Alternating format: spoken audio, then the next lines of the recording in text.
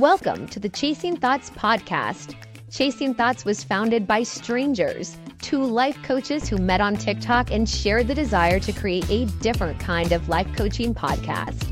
Instead of talking about how to do it right, the Chasing Thoughts podcast explores embracing our true essence to find a deeper sense of purpose and fulfillment.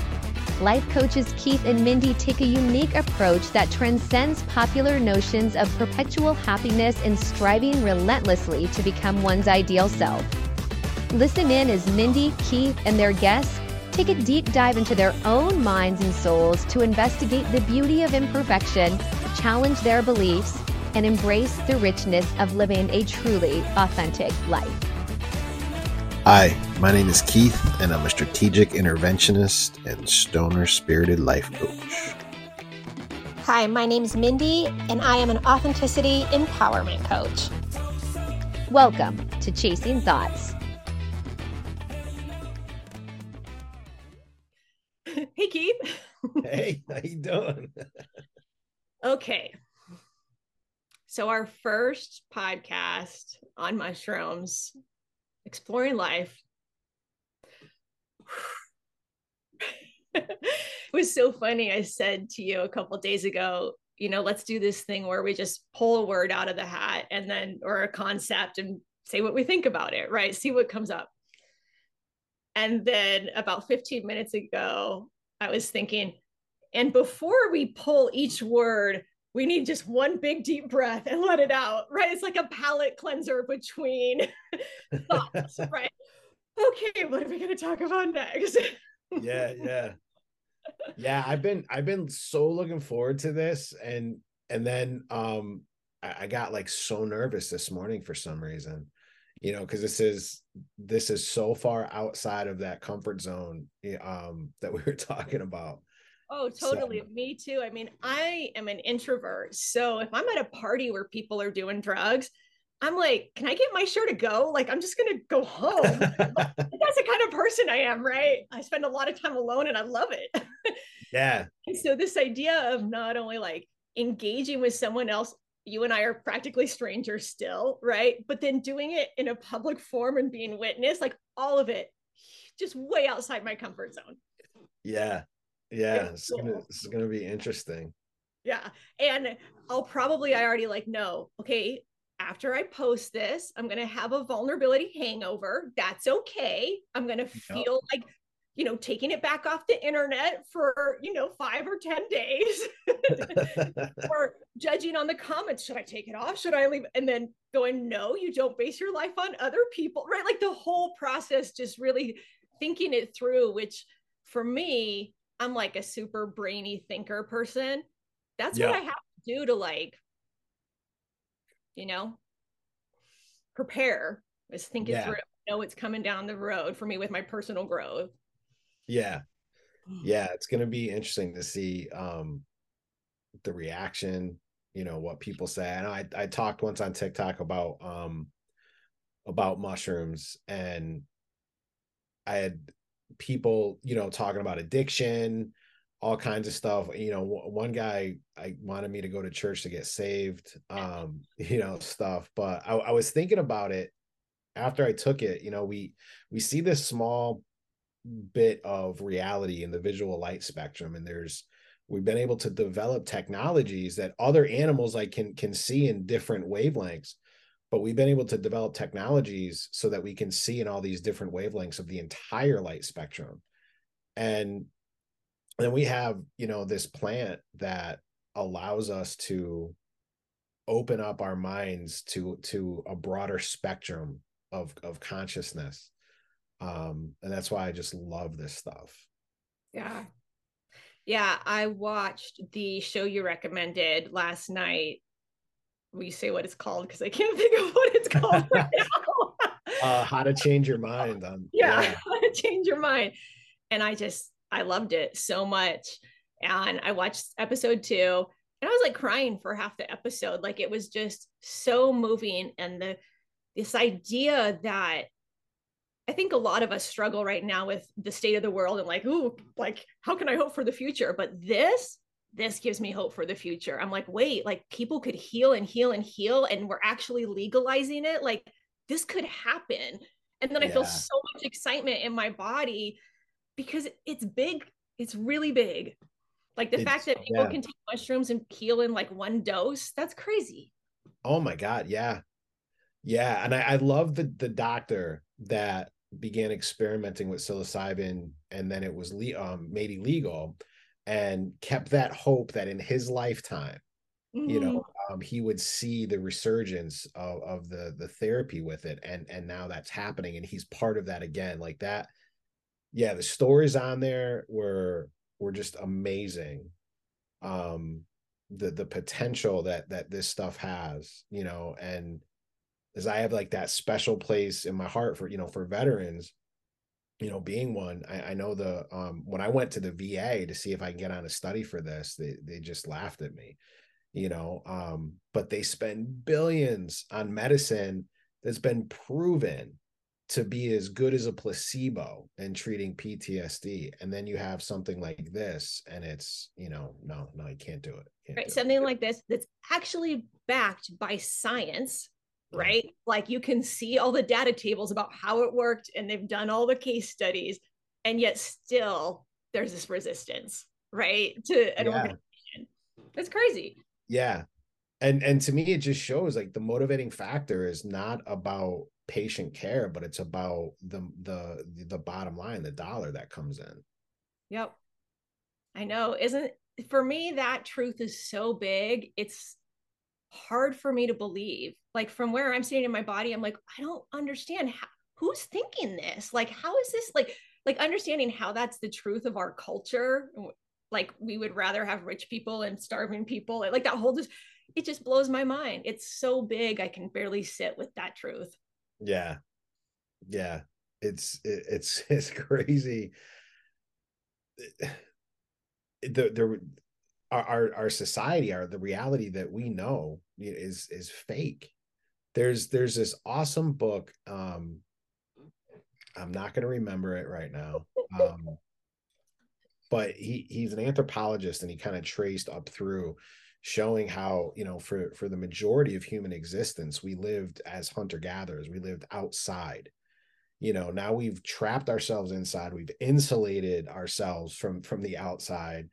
And we've created this 9-to-5, work mentality. And I even just saw today in the news this morning about how something like 80% of all Americans at some point in their life will be on an antidepressant, because it doesn't match with our DNA. Wow, all right, my words are starting to fail. That encoding. Totally. All right, I want to see what's in your little like hat of words. So all right, I want to go first. This is my Belmont steaks, all like salty from sweat. It's the hat I use when I mow the lawn, so I don't like burn the top of my head. Sweaty thoughts today. Yeah. All right, first, starting off, suffering. Ooh, okay. Okay. I think I have an unpopular opinion on suffering, which is that it's really necessary, that it's part of what makes us who we are, and that if we went about life in a way that didn't resist it or fight it, that we'd actually find this like dance with suffering and joy and suffering and joy. That being said, of course, I don't want people to suffer. It makes me cry when I see homeless tents. Like all those things are true. And yeah, I see that suffering, and maybe that level of suffering is not necessary. I don't know, but I get confused about it because I know part of it is necessary for life. Yeah, I think there's almost an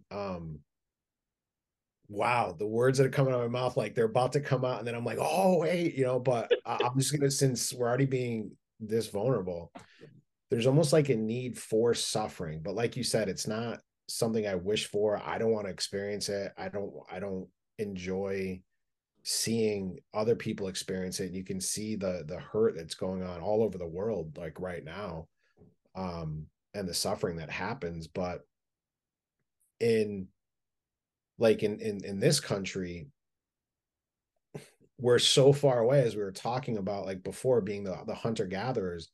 Life has become relatively easy for the majority of us, and we almost now have this, we're searching for suffering, so if somebody gets our order wrong from our Uber Eats, like we're freaking out, you know whereas before we were a prey species, so when we weren't being attacked and we weren't suffering like that, like we would, I don't know, with the rise of the mental health issues, with the rise of the depression and the rise of stuff, it's almost like we're seeking out reasons to be, to suffer that aren't really necessary. Yeah.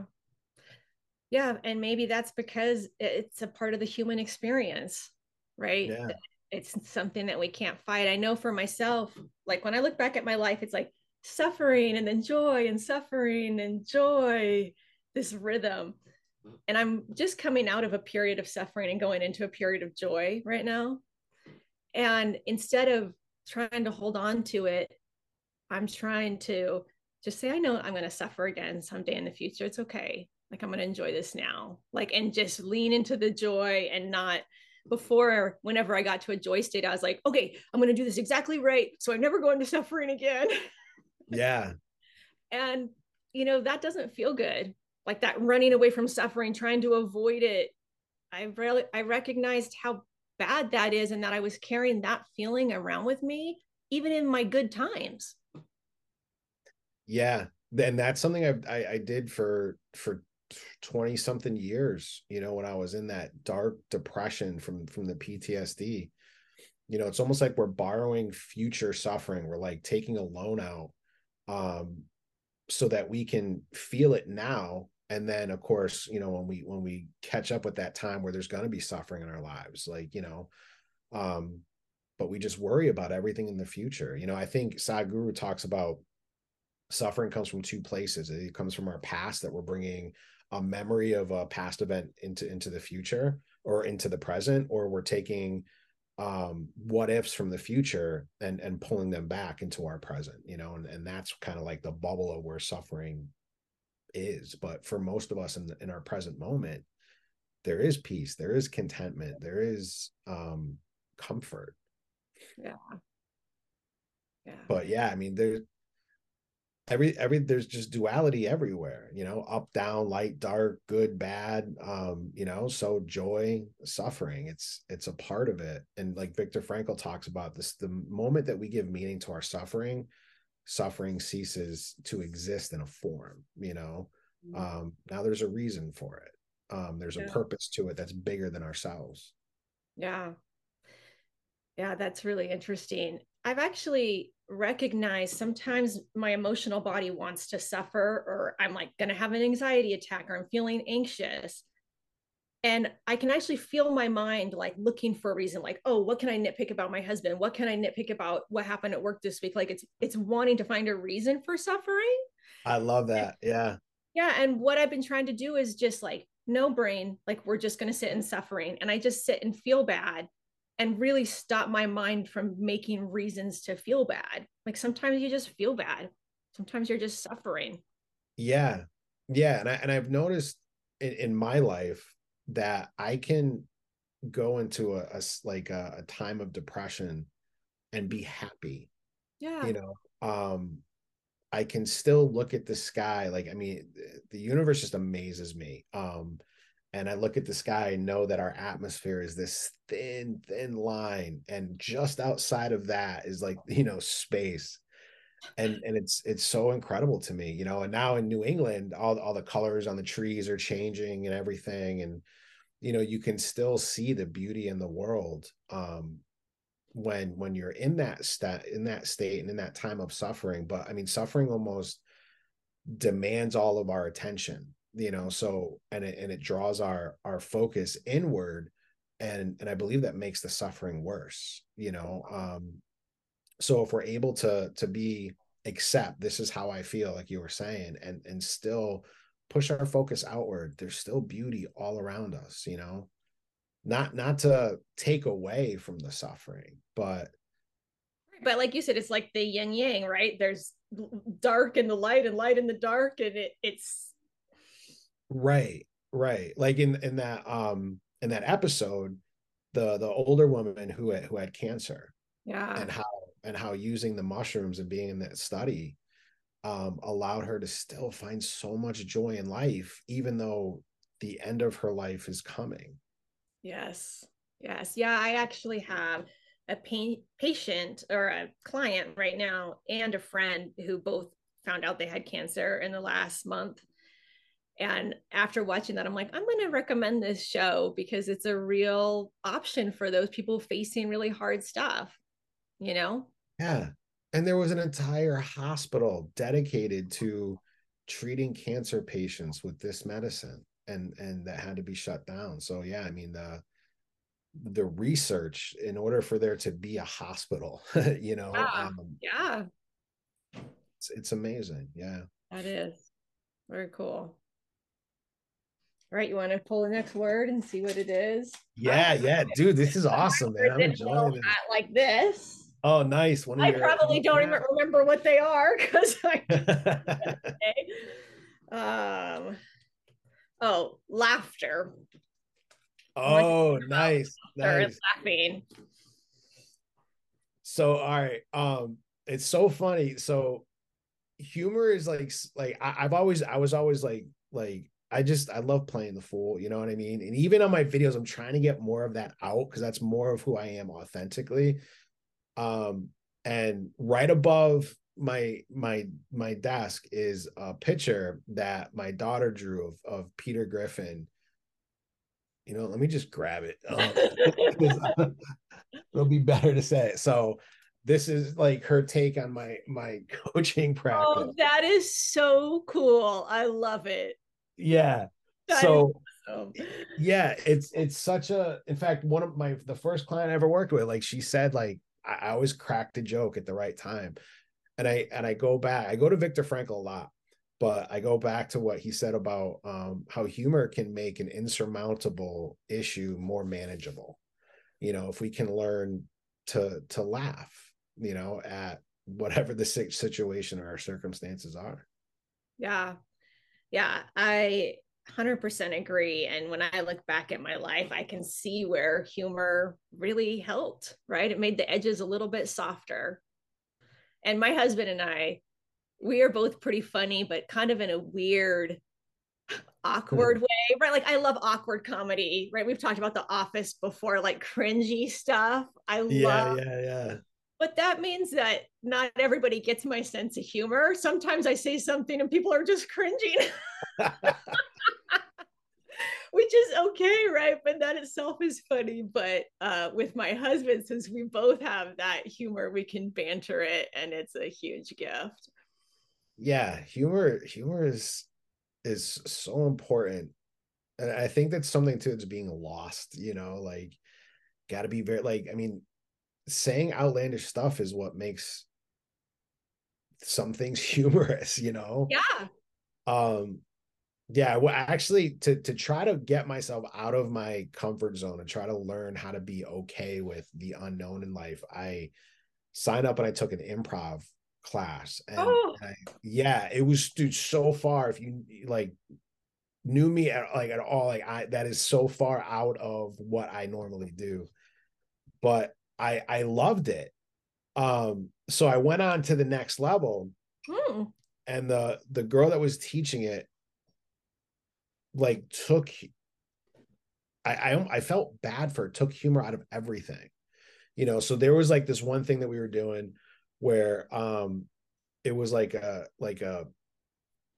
opposite type thing. So this girl was playing a jock, a male jock, like in a bar, like checking out girls. And so she was doing what guys do, and she was like, no, you can't do that, you can't say that type of stuff, you know. And everything was like the microaggressions and everything. I don't know where I stand with that, but I mean, but I think like you can definitely sway to this side where you take, you almost like build ice over this thing to try not to offend anybody, anywhere, anytime, forever. You know what I mean? And it Yeah. just gets, yeah, it gets hard. Yeah. I actually think when we're talking about like taking an offense to something, that's a lot like we were just talking about suffering is like, yeah, you know what? You can be offended. That's okay. That's not Yeah, a feeling that we have to run away from or avoid or fight about. Like we can just feel offended. You can offend me sometimes. Like, right. It's okay to be offended. right. Right. And it's okay to be offended, and it's okay for other people not to be offended. Right. Yeah. Yeah. So yeah. So I ended up dropping out. I never finished the class because it like nothing could be done. You Right. know, and I'm not like I want to go out and offend people or say and do things that are like so disgusting or whatever, you know, Right. but I'm just like what it took the joy out of it for me, you know, because all of the, I mean, improv is about like that unknown, or you know, like being in present in that moment and whatever comes to your mind, like going with it. Yes. And then everything that came to my mind, it was always question, wait, is this going to be too much? Like you never knew, like Yeah. so I ended up like dropping out of that. That's too bad because comedy exists on the fringes, right? That's how it's meant to exist. And it's meant to push people's mind and push people's. I think, like, I'm a huge stand up comedy fan. I go to stand up all the time. I listen to stand up Yeah. all the time. Love stand up comedy so much. I feel like the really good comedians out there right now are like what Socrates was in his time. Like they are Yeah, saying yeah, yeah. to be said, right? And they have this stage, and I just think it's beautiful. One time I sat in the front row of a comedy show and I got made fun of. And I felt so happy. I was with a bunch of girls, and when I got home to my husband, I'm like, oh my God, I was the girl that got made fun of, right? Like it's so cool. But that's how we should feel. Like it's okay that comedy offends some people. It's okay that they make fun of people, right? Being made fun of isn't being mean. Those two things are different. You Yes, yes, it goes down to that intention, you Right. And know, people like don't be able to tell that now, it seems like. right, right, yeah. I remember, I absolutely love this story because I think it is the funniest thing that's ever like kind of happened to me. I was in basic training and I have never been more tired in my life. And I had a dream. I used to work at this place called the Bagel Connection. It's no longer there, but you know, it was just a bagel shop. They would make sandwiches and put it on bagels instead of bread. Um, and I had a dream that I had to use the bathroom, and it was so vivid. Like I saw the play, but it was so much better than what it really was. Instead of like the wire basket, it was like what do you call it? Like wicker baskets with like this red velvet lining. It was beautiful. And I was just making, there was no one there, but I was just making sandwiches like a champ. And then I'm like, oh, I got to go to the bathroom. So I walked through the swinging door into the back of the bakery section. And I walked through there and I saw pallets of flour, went in the bathroom, and I realized that it was a pay toilet and you could only use a credit card. So I didn't know what to do, but I really had to go. So, you know, the MasterCard symbol, like those became glasses. And this little guy jumped up on top of the urinal and he was like, what's going on? And I'm like, I got to go to the bathroom, but I don't have a credit card. And he looks to the left, looks to the right, and he's like, go ahead, this one's on me. So I went. And the next morning, the drill sergeant made me stand up in front of our company formation and explain why I wet the bed. I love that story. That's so great. Yeah, but I mean, it's embarrassing as hell, but I have never been that tired in my life. Yeah. So, like, my body was just shut down and my mind became so real, you Yeah. know? Yeah, I definitely wasn't telling people that story, you know, right after it happened, besides my entire company. Right. um, but now looking back, I'm just like, that is funny as hell. Like, Yeah. it's okay to laugh at yourself like that. Yeah. And we're humans, we're animals. we do that kind of stuff. Yeah. Right. Like that's how I feel about all those sort of things. Like when someone, like people who are weird about talking about going poop or farting or something, like, I'm like, we're animals. Did you know that? Yeah, we don't want to be gross, but like, we don't need to like be super afraid of it. I think if you look that up, I bet there's a huge high percentage of adults that pee the bed, but like no one's talking about it, right? Yeah. Animals, man. Like we are animals, so Yeah. Yeah, I even saw like a video. It was some guy like having like a trash talk battle with Siri. And one of the things that Siri came up with was, "You smell so bad, your poop escapes you." I had to pause it. I was laughing so hard. That's an AI joke that was from Siri, the artificial Yeah. intelligence joke. She came up with these amazing jokes. Like she even like one of them was, "You're so ugly that the entire world faked a pandemic so that you could wear a mask." I'm gonna start asking my chat GPT to tell me jokes in the middle of the day. That is Oh yeah. funny. Oh, Because I'm on there all the time, and it would be so great to hear some jokes. I never thought about it. AI joke. That's yeah. And, oh yeah, they're good, man. They're gonna be putting comedians like out of business. cool. Oh man. Wanna go to the next one? Yep, yours. All right, how you feeling? Good. How are you feeling? I feel like there's no difference between me and the chair. And it's like the screen is like weird. Like my depth perception is like completely gone. All right, here we go. Growth.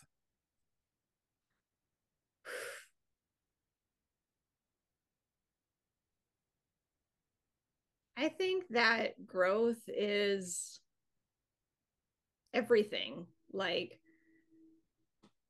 all things are right. Like nature's always growing, people are always growing.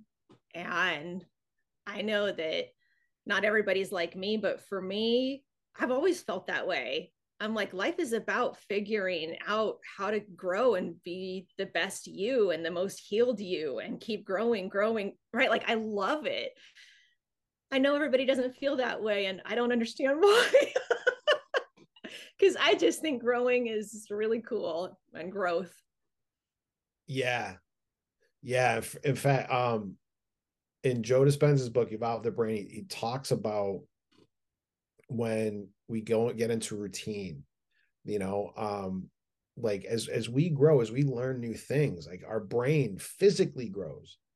And as we get into like routines, it's like a routine is almost like parts of the brain start to shut down. Like, all right, we need a skeleton crew now working instead of the whole crew working, because doing the same things over and over.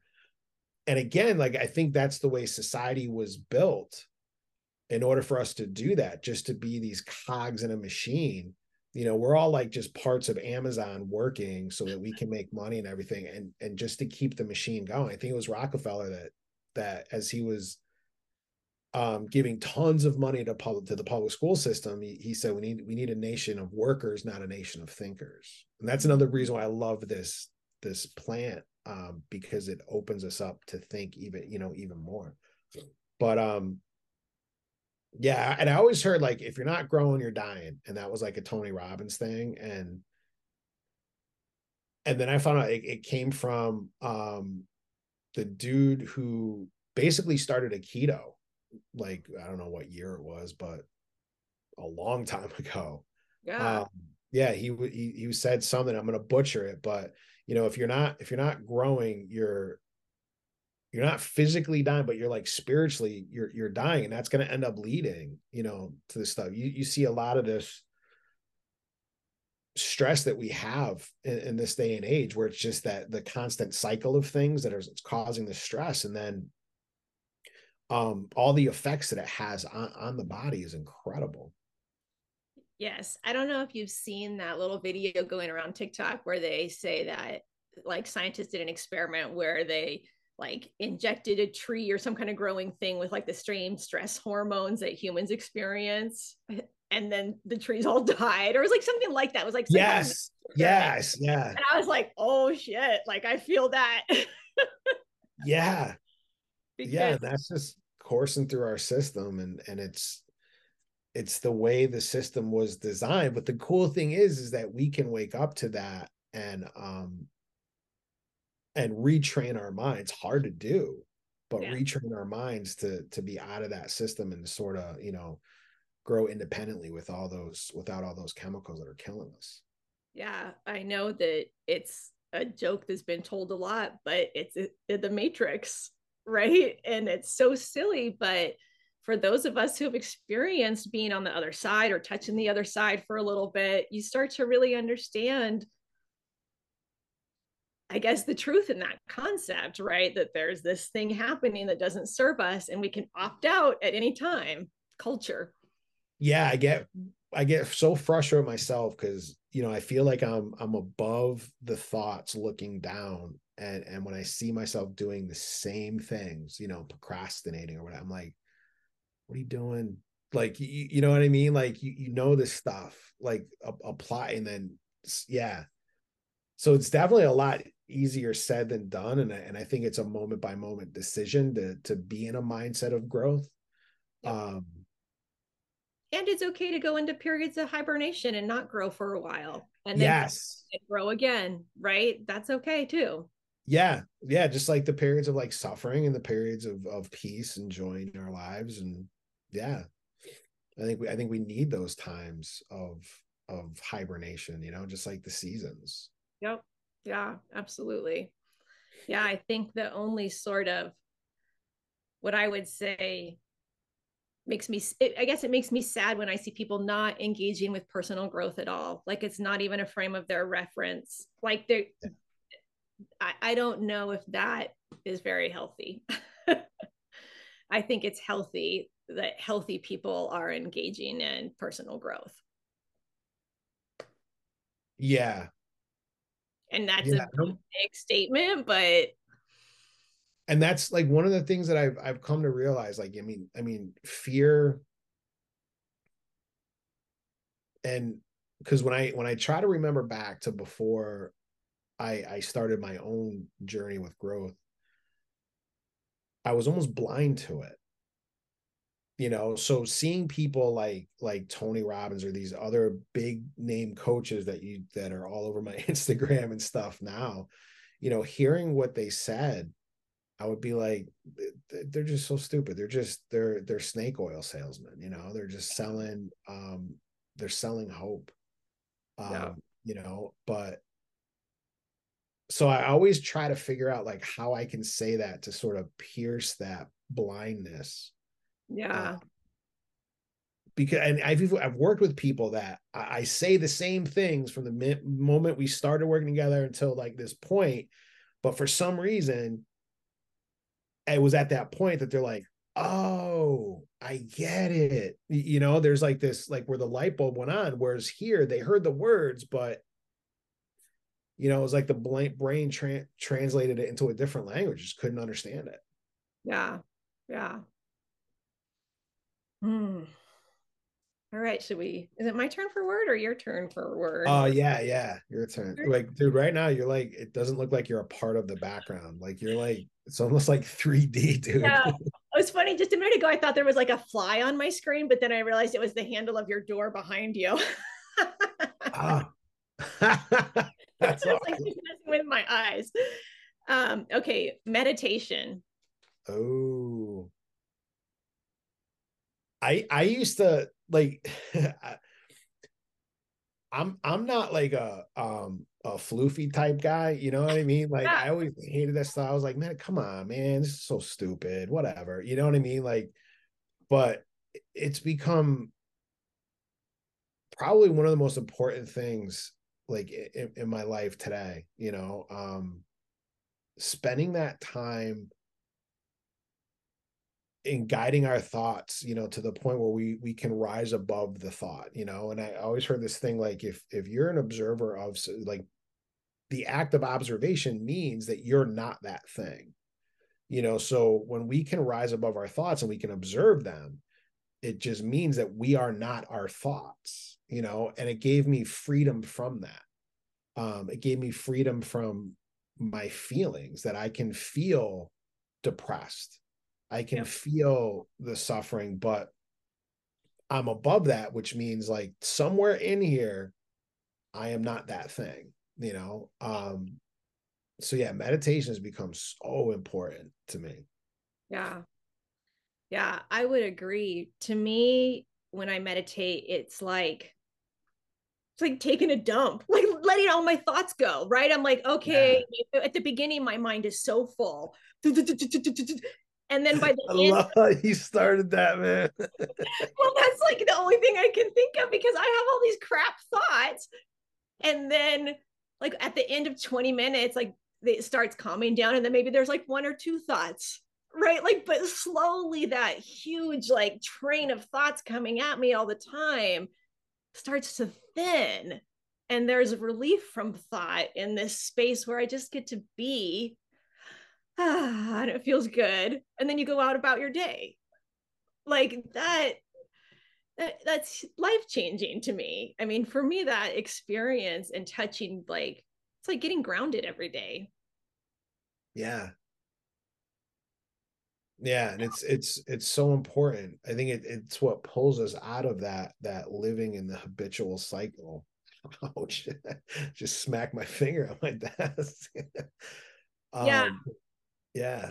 I also think that for people like you and I, where we are at, where we really feel called to help other people or change the world or be part of shifting this whole thing to a more positive direction, right?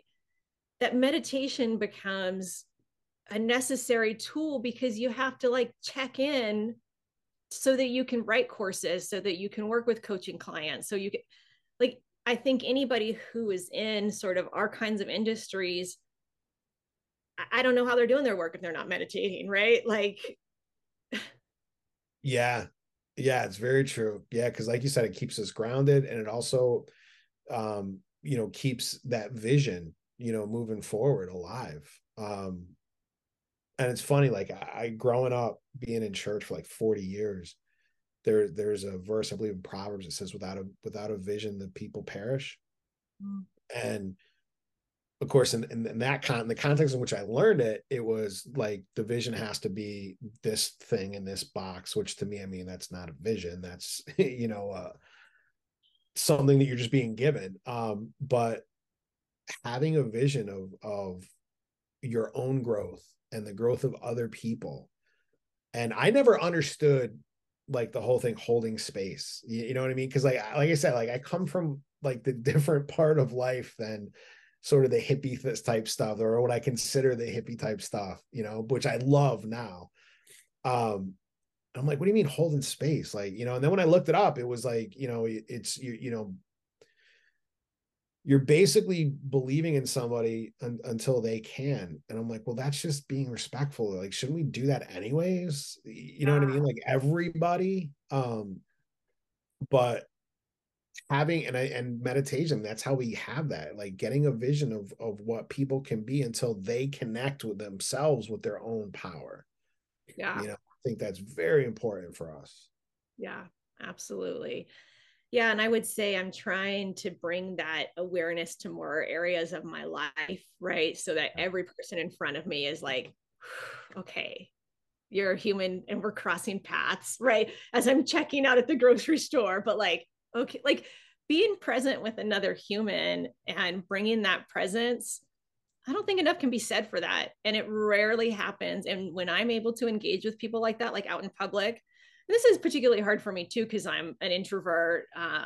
And man, I love it. Like when somebody will really give you eye contact and share something like, oh, I'm actually having kind of a hard day. Or I've had a girl say to me once, like, oh, I started my period today. Like that's so vulnerable and open. But like in just that moment, I knew what she meant. She knew what we meant. And we shared a moment in space and time. And for Yes. me, that's like num num num num num, like the little food I want to go grab in life, right? And my fears or my insecurities keep me from it. But at my base level, I just want to interact with all the people in a weird way. I Yeah. want to fall in the eye and like, how are you doing? There's a David Sedaris. He's a writer and what do they call it, a humorist. Yeah. But I read a thing from him where he doesn't ask me like, oh, how's your day going? You know, he's like, when he meets somebody right off the rip, like they haven't said two words to each other, he's like, tell me the craziest story you ever had with a wild animal. Yes. You know, like, and that's how he gets to know. And I'm like, I love that, you know, Yeah. but yeah. Oh, go ahead. Oh, I was just gonna say I watched his master class and it was Yes. amazing. I love that guy. And I heard that story too, and it inspired me so much. Yes. Yeah. I think we've gotten in this place where we've created so many others, you know. It's a natural thing to do to defend ourselves against other tribes that may be trying to take our stuff. But then you have society as a whole, marketers, like everybody uses that fear, you know, to drive where we're going to be putting our money, you know. So then it's this natural thing to other everybody. Like, it's one of the things I can't understand. Like, I've never been a big sports guy, but how you can have two people like the Giants and the Patriots playing, and you get into a fist fight. You have to defend yourself physically against an attack over a football game. Like, I don't get that. Yeah. You, So this is really funny. My husband is one of those sports guys. And I remember the first time that his team lost the Super Bowl and he was like crying and he's like, I just need to take a walk around the block. Like, and it's really been work for me to like build that bridge to my husband where I go, okay, I'm witnessing you and you are really feeling real emotions here, right? Like, okay, and this is a place in your life where it's safe for you to do so. Beautiful. Okay, like just nod my head at his experience, like, okay, and keep understanding him. And now it's something that I actually find quite delightful. I was upstairs reading my book the other night and he was downstairs yelling at the TV, right? Like, you're ref, blah, blah, blah. And I was just chuckling, right? Like for him, that like angst with sports is a huge part of his life and he enjoys it. So good for him, right? Like, yeah, but it's there's taken a while of like just remaining curious to get there. there is a beauty in allowing people to be who they are. Like, I forget the book I read it, but they call it The Art of Allowing. You know, I remember I was going into a Stop and Shop, and I don't know if they have those. It's a grocery store like over like your way, but yeah, everywhere. Like, we don't even call it grocery store. You know, it's like stop. We're going to Stop and Shop, whatever. But there was a lady and I was wearing a shirt and she stopped me and she was like, oh, that's a funny shirt. You know, it was a picture of a rhinoceros and it said save the chubby unicorns. And she's like, oh, that's a funny shirt. I like that. And so I'm like, all right, yeah, we'll talk, you know, but I'm the same way. I'm like, I'm an introvert, but that human connection. And then she started getting into her church. And I'm like, I could have argued with her and created like, and I get when people have to protect themselves from that, but I was safe enough with knowing who I am for the Yes. first time in my life, you know, where I didn't have to protect. Yes. And in my mind, like the whole time, I was just like, yeah, do your thing, man. Do your Right. like, and it was the joy that she had on being able to share like the gospel with me or whatever. And but I still kept my boundaries, like, you know, after about like, you know, 5 minutes, and I was like, all right, it's time to go. I'm like, hey, look, I got to get going, but thank you. I was so great meeting you. You know what I mean? Yeah. And I came away feeling good. She left feeling good. Like it was such a great thing. Like, we don't have to defend ourselves. Nope. And you got to witness someone else's life, the way they're playing in this skin bag here on this form, right? Like Yes. you got to witness somebody else doing that in a way that's very different than you. That's interesting, right? Like to me, I find like fascination in getting to know people and witnessing people who are different than me, even if Yes. they're, you know, you know, my friends would judge them as being religious kooks or, you know, whatever, like out there, foo this, or I'm like, I don't care who you are. Come show me what you're doing with this thing called life. Yeah. Because it's fucking interesting. Like we're all Yeah. here in these human bodies and we're all doing vastly different things with our time here. That's Yeah. cool. I mean, like politically, like they say if you remove the labels of Democrat or Republican, most people agree on like 80% of the issues. But when we give up our like, I heard this thing, it was by a dude in the 70s. I'm gonna forget his name, but he was big in the psychedelic world, like in the 70s and even before, like before that. And he called it cognitive liberty. You know, the right to, for people to think the way that they want, you know, without, I don't have to attack, you know, I don't have to defend against your thoughts either. There's nothing there that is a danger to me.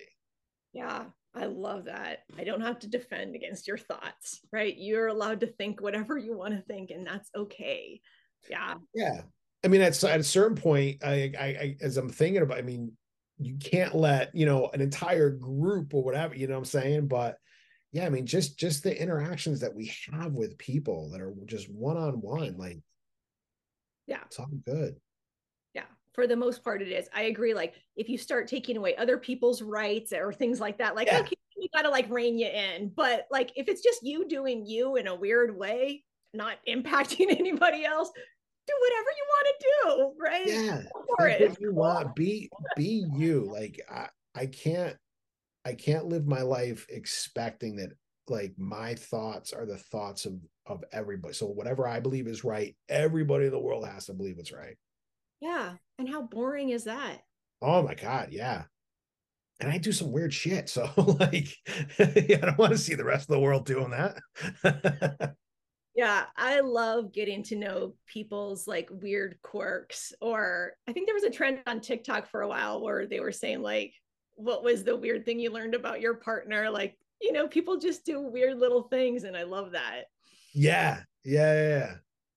Yeah, my wife always like makes fun of me. Like she calls it my putzing. You know, she's like, I just love watching you putz. You know, because there'll be something going on. Like she's like, and I have this like unconscious routine that I have to do before stuff, and she just like labeled all that as just putzing. That's cute. I love it.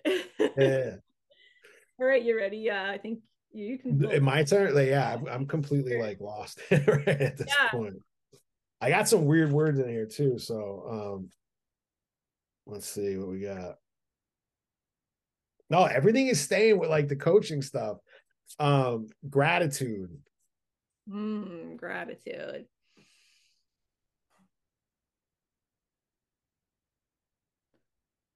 I recently started playing around with gratitude a lot more in my life.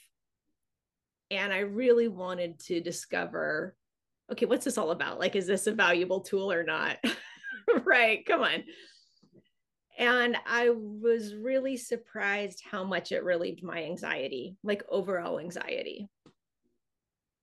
I mean, I've always been an anxious person. I was an anxious kid. Like, I just run anxious.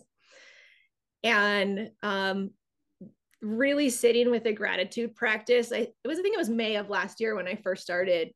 And it's just made my overall level of anxiety so much lower, because when you're in gratitude, you're in the moment, right? You're like, oh, I'm grateful for this blanket. I'm grateful for this tea. And when you're living in that space more, you're not in anxiety, which is out here in the future. Yeah. Yeah. I heard this thing. Somebody, I'm forget who it was, but they were talking about like, we were just taking a walk in their backyard and like, wow, that is my favorite tree. And then they would look at the next tree and like, that is my favorite tree. Yeah. You know, like I said, like, I mean, I've always been, I'm not like, I always figured like being called like a gentleman almost like as a slur. Like, no, that's not who I am, you know. Veteran, I was a correctional officer for 9 years until I got hurt. Um I liked like to fight, you know. Now it hurts too much, so I don't like it that much. But gratitude, you don't really hear in like the circles that I was around. And it has become the greatest thing in my life. I can't say enough for it. And I think even like Joe Dispenza like talks about vibrationally gratitude. It's an emotion of receiving. You know, we're grateful for a view, we're grateful for a gift, something, a person, for time spent together. And with all of the stuff that I had going on with the PTSD, it was the gratitude that changed my focus from staring at the darkness where that's all I could see, into like what was like a pinpoint of light that just kind of grew and grew. And now I walk outside and I'm just like, the sunlight that's hitting me on average is over 250,000 years old. I'm like, what the hell? Like, you know what I mean? Like this photon, this thing, a molecule that when it was born in the center of the sun, there's so much in there. Like it bounced around so much. And it took about 250,000 years to get to the surface of the sun, and then 8 minutes to get to me. You know, and like I don't know, it just blows my mind. And even just the feeling on this medicine too, it connects us more with that. Yes, You know, absolutely. it really operates in a part of our brain that deals with connection. Yeah. And I think connection to nature is something all of us are at a deficit in, right? Oh yeah. And so when we have those moments, they become even more important. Yeah. I mean, yeah, everything is paved over. Yeah. I get it. We gotta live, but I know. There's a cost to the way that the society was built. Oh, absolutely. Well, a cost for some, and some it's making a lot of money for others, but yeah. I also want to say about gratitude is that I had to get past some fear and vulnerability to get all the way into it. Because what would happen is I'd start thinking about something I was really grateful for. And then I'd get kind of afraid that, like, I love this thing so much, it's going to go away. I'm going to stop thinking about it. I'm going to stop being grateful for it. So that came up for me and I witnessed it like, oh, that's interesting. Right. And I'm still going to love anyways. So I wanted to mention that because I don't think people talk about like personal development barriers when you're trying to do a gratitude practice. But yeah, it's like hard, vulnerable, like real emotional work to yes, be in gratitude. And then if you're going to be in gratitude in the moment with another person and be like, I love you, thank you, right, for being in this space with me. This is the best tea. This is, if you're open. All of that is living in an open way, and that can be frigging terrifying. horrifically. You know, every time I take this plant, it's always about that. It's an opening, you know, where I don't judge myself for all this stuff that I know, like when this wears off, I'm going to judge myself for. Yeah. I look at it that at the time and be like, it's ridiculous. You know, like I feel absolutely no connection with that judgment. Sorry, my mind went off in a completely different way where I've forgotten everything that you just said, but I know it was about like that part of gratitude that came up that surprised you. And yeah, and everything, like even when I get like stressed or I'm worrying about something in the future, like is this going to happen, is this going to take place, I feel it up here, right? And that's what protection does. Protection brings us in, and we can get to this point where we protect ourselves and make ourselves smaller and smaller and smaller and smaller. And I think even in that show, the episode, there was a guy that dealt with OCD, and when he had his son, got really bad, you know, and he had that experience where he saw his friend fall to his death, but he kept falling and kept getting smaller and smaller and smaller. So even though we're alive, that's what we do. We make ourselves so small. And this is a way to relax that and just let us be open. Yeah. And then the times that I spend away from this plant, I work on that. I work on being more open, you know, and just kind of flowing with everything. Yeah. And isn't the experience of life vastly better? Oh my God. I Yeah. know that's what I've really been telling myself every time I feel it in the moment, to like try to pave that pathway, right? Like, no, this way is better. Like, I know this mind stress where you think stress is going to get you X, Y, and Z feels like the right thing to do, but this is better. Just be in this space of now and let whatever come. Yeah. And that's like, it's not a genie. No. You know, it's not, okay, I'm grateful, so this is going to happen. But in those moments like of my depression, I can still be happy, you know, and the happiness comes from staying in that state of gratitude instead of focusing on the feeling that I'm feeling. You know, Yeah. feeling's gonna be there. We're good, Yep. you know. Yeah. But walking out and seeing the trees, seeing the sunlight, knowing that stuff. I mean, there's I forget how far away it is, but there's these two binary stars that are revolving. One's massive and one's smaller, and they're far enough away where they pull some of the gas off each other, and then where they connected, there's something like an 800 million mile bridge of fire connecting. And I'm just like, that's like Mordor type shit. Like, I'm like, I love that, dude. Yeah. Wow. And it just makes me understand that I'm nothing and I'm everything all at the same time. Yeah. Yeah.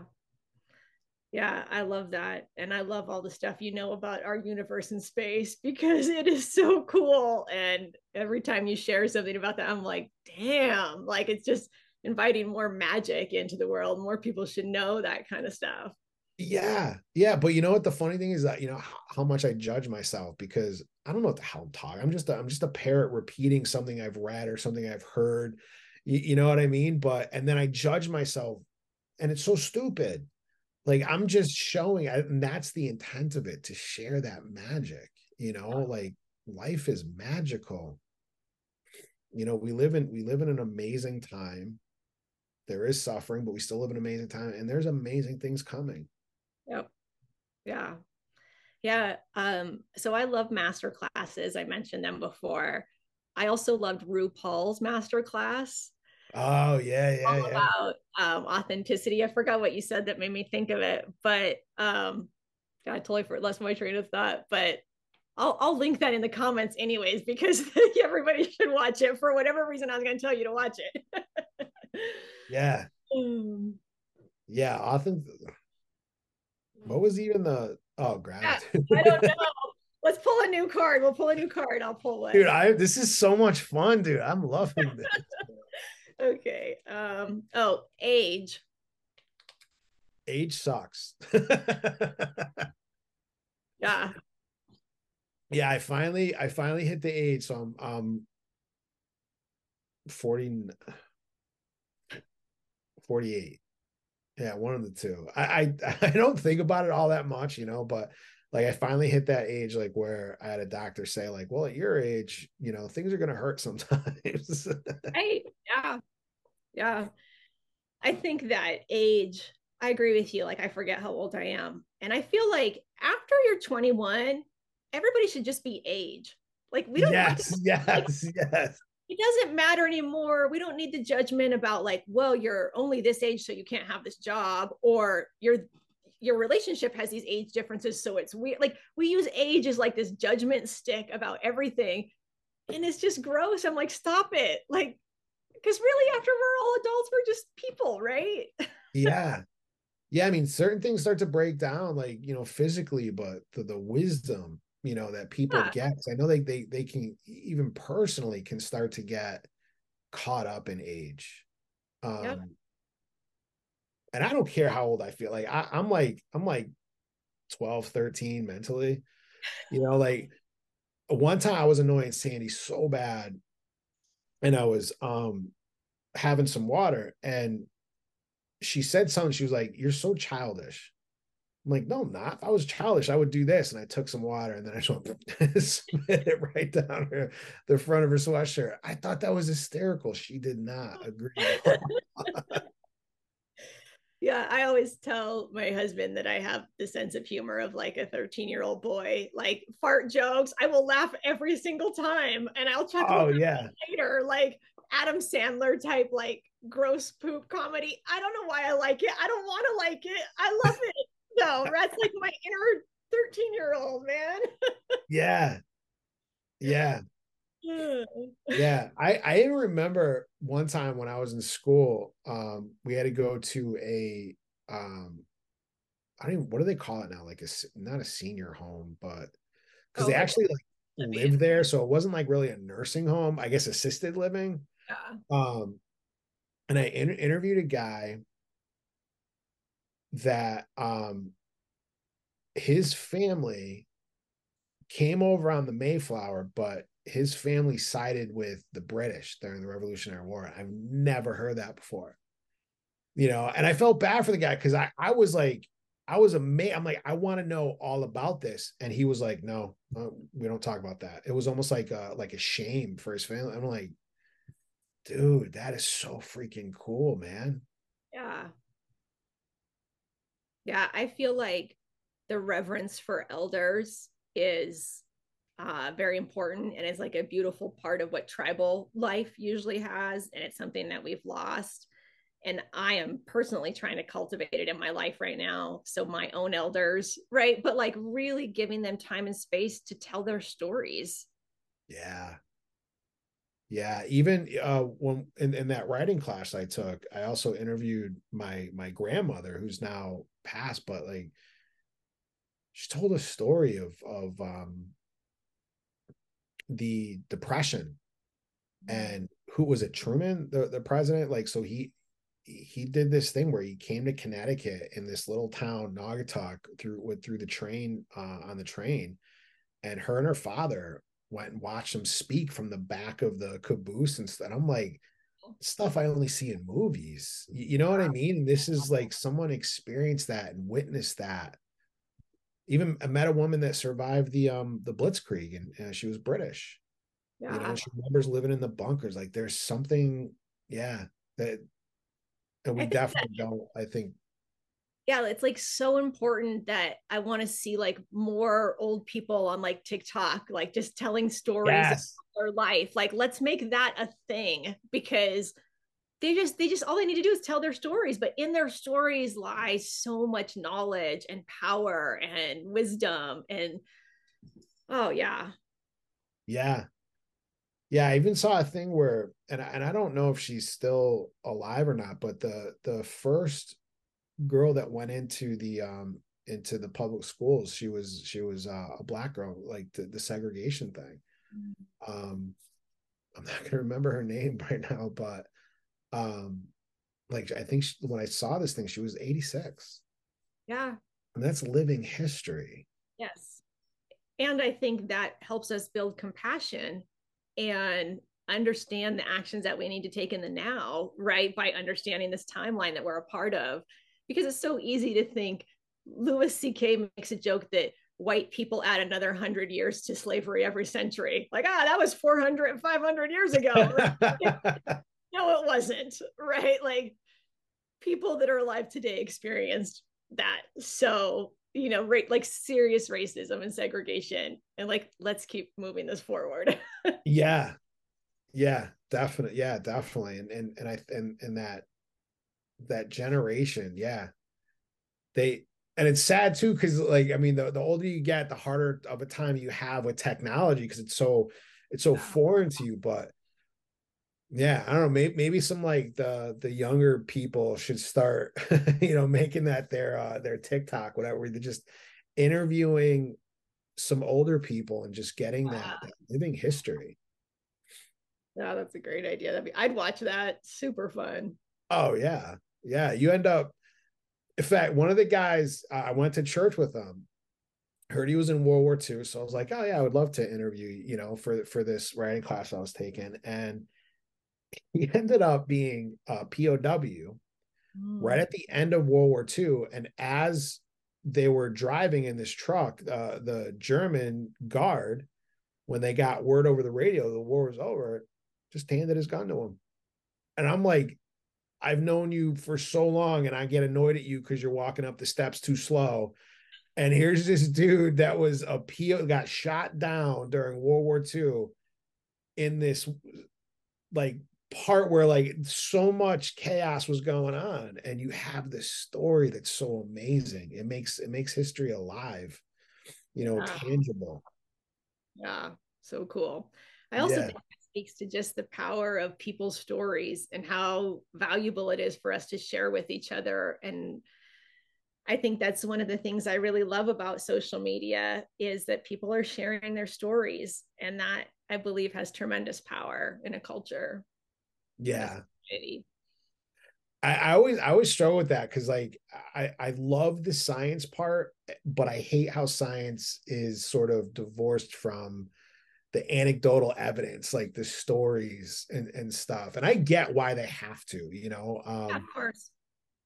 and I love the fact that I can just sort of ride that wave like right in between, where I can take all of the amazing stuff from science, but then still see the stories come alive, Yeah. I almost Yeah. feel bad for the scientists, like, because of their mind and their training. Like, no, no, like you're missing out on so much. Yeah.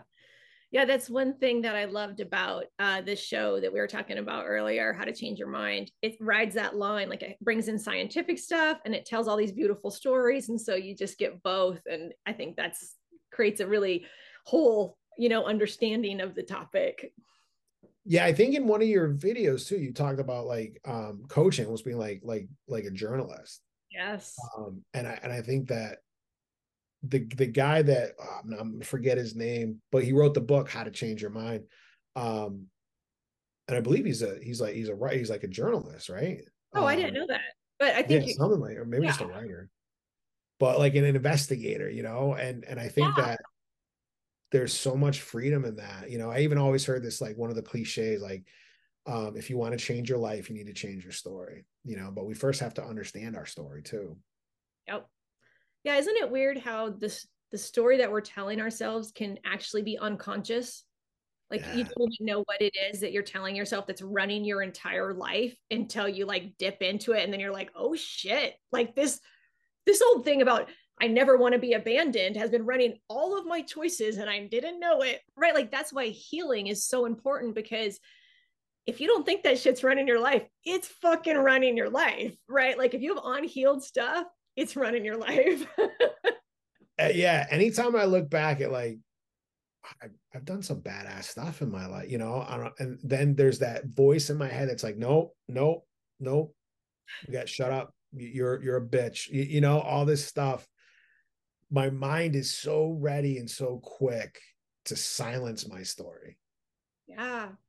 And isn't But that there's also, I think, that part too, like where we can't identify with the story to the point of like, that's me, because I've seen this stuff. I call it a trauma competition. Like, because of everything that I've gone through, I get it and I can help you. You know what I mean? Like, because then we're identifying with the worst parts of our life, but it's just a small part of the whole. Like if I stub my toe, my entire body doesn't hurt. It feels like it does. I cuss like it does. You know what I mean? But it's just my toe. Yeah, I actually have a funny story about this. So when I was in my 20s, I went to this week-long, intense, like personal development retreat. I guess we all stayed in cabins, blah blah blah.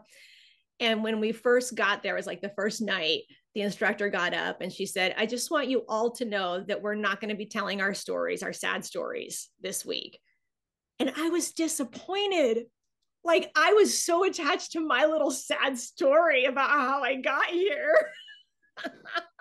Yeah. And it Yeah. was so crazy to me in that moment to witness disappointment that I wouldn't get to like share my little saddies. Like it was Yeah. crazy.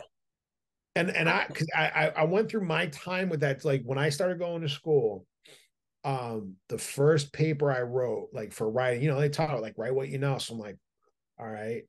I ended up winning an award for it, like the Norman Mailer Writing Award. Like, Oh, that's awesome. yeah, I didn't even know who Norman Mailer was, and I'm like, I placed top 5, like out of however many schools like actually submitted stuff. I think it was like over 700 or something like that. And I'm like, wow. but it was, when I look back at it now, because I called it damaged, you know, and I was like, my depression, I feel like I'm hanging from a cliff. And I look back now and I'm like, there's that point where we transfer that story from a prison to a foundation. Yeah. And for me, that's become, I guess, sort of the focus of all my coaching, you know, is freeing us from the prison of our story, especially when we identify with the suffering of it, not to belittle it, Right. but to make it a foundation of who you are, the strongest part of who you are. Yeah. Yeah, I think the difference for me is like it is a part of me versus it's me. Yes. Right. Like, because when I told that story, like I had just gone through my divorce. And so being like a victim of like that domestic violence situation and going through this horrific divorce, that was me in that moment. I was sad I didn't get to share that story. Now, as I've healed and healed and healed, that thing has become a part of me. Yeah. Right. And that is how I see the difference. Yeah, in that book, The Body Keeps a Score, Van Kolk talks about how, you know, our minds like work off this constant narrative, and when trauma happens, it disrupts that narrative. So when you think back at traumatic experiences, you see it in parts, you lose time. And so part of the healing had become, for me, that transfer process was creating a narrative out of those parts. And that's what I love about writing. You know, like I'll come up with all these little parts and everything, and then I put them together and I'm like, that is so freaking cool. Yes. You know, and doing that with your mind is so powerful. It is. And I actually had a therapist once tell me, even if you make it up to bridge those stories, like to bridge, you're going to feel better and more healed because your brain needs a whole story to understand it and place it where it's supposed to be in the spectrum of who you are as an identity. And so even if you're making up the story, that's a healthy thing to do, right? To put those pieces together. Yes. Yeah. Yeah. And I think of, again, the episode that we watched on the psilocybin, the woman who had the cancer that was in that study, she had a miscarriage like 40 years ago. And she had never thought about that whole time in her life for like 40 years. But then she was a devout Catholic and saw Mary saying like, I'm taking care of you. You can release like that part of your suffering because I'm taking care of the child. Sorry, my mind is going faster than my words. But it completed that story for her, and it gave her peace. Yeah. I loved that particular piece of that story because Yes. that's why, to me, actively pursuing healing, everyone should be doing all the time, because the most healed versions of ourselves is the best way, because there's shit hanging on back there that you don't know about. And that's true for every single human, because being a human and being alive is a traumatic experience. Like, let's be honest, it's weird and hard. Yeah. And it's the same thing. Like two things can be true at the same time. Yeah. It's a magical thing, but it's also a very hard thing. Yeah, You my know? brother-in-law said once that life is the most beautiful fucking nightmare. I Like, love yeah, that. it's a beautiful nightmare. That's what life is, right? It's both of those together in this one experience. And it's intense, especially for like sensitive people like me. Like, just being alive is an intense experience for me. Yeah. Oh, very much so, man. Yeah. Yeah. But even like Stephen Hawking in with that disease still counted himself so lucky because he knew the odds. So someone like you have one in, I don't know, however many trillions chance of actually being alive. You know, so he saw himself in a state that, I mean, was I always looked at was like horrible. Like I wouldn't want to live like that. And he still saw the beauty in the life that he had. And look at what his body failed him, but what his mind did. Yeah. Yeah, you know how you like stories of the cosmos, which I really love about you. I love stories of the people, like in some way that I don't know, like certain presidents had to get shot and this crazy thing over here had to happen for my parents to Yeah. meet and fall in love. And then, or they came over to America, like thinking of all the stories that had to make my story. And like, if one thing would have been different, I wouldn't be here, Mindy, as this thing is happening. Like, I can think about that for hours. I love that. That is just Yeah. so cool to recognize that you come from this long line of beautiful stories of humans experiencing life like you are in that very moment right now, it's just really cool. Yeah. Sadhguru puts it like in a way that, because your mind can't deal with that. You know what I mean? It doesn't know how to process all the things that had to happen exactly the way they did, and so people call it fate, whatever, but he says whatever happened had to have happened. It's inevitable simply because it did. Yep.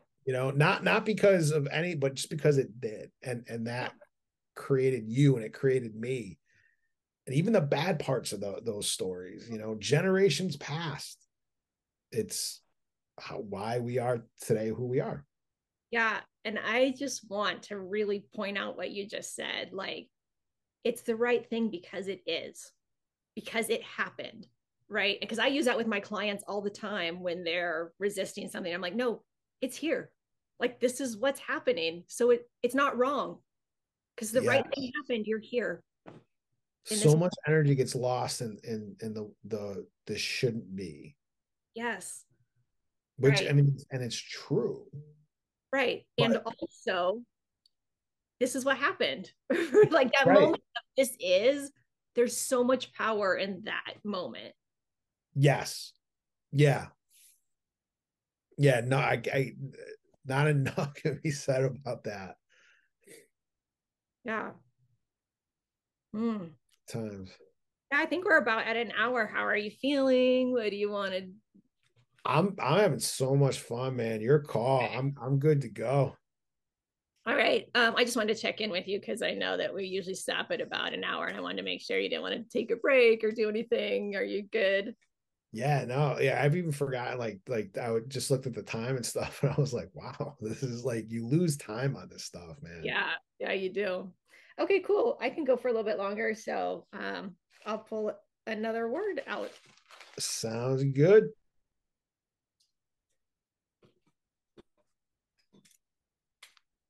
Healing, which is what we just talked about. That's so funny. I'm gonna pull a different one because we really just talked a lot about that. Okay. Oh, fate. I wouldn't mind talking more about fate or destiny, or is it real or does it exist or not? Like, how much of it is predestined? Like, I don't know Yeah, yet. there's so much out there. Like, how much free will do we actually have? Because of all of the things that have built us, from, like I said before, like generations past.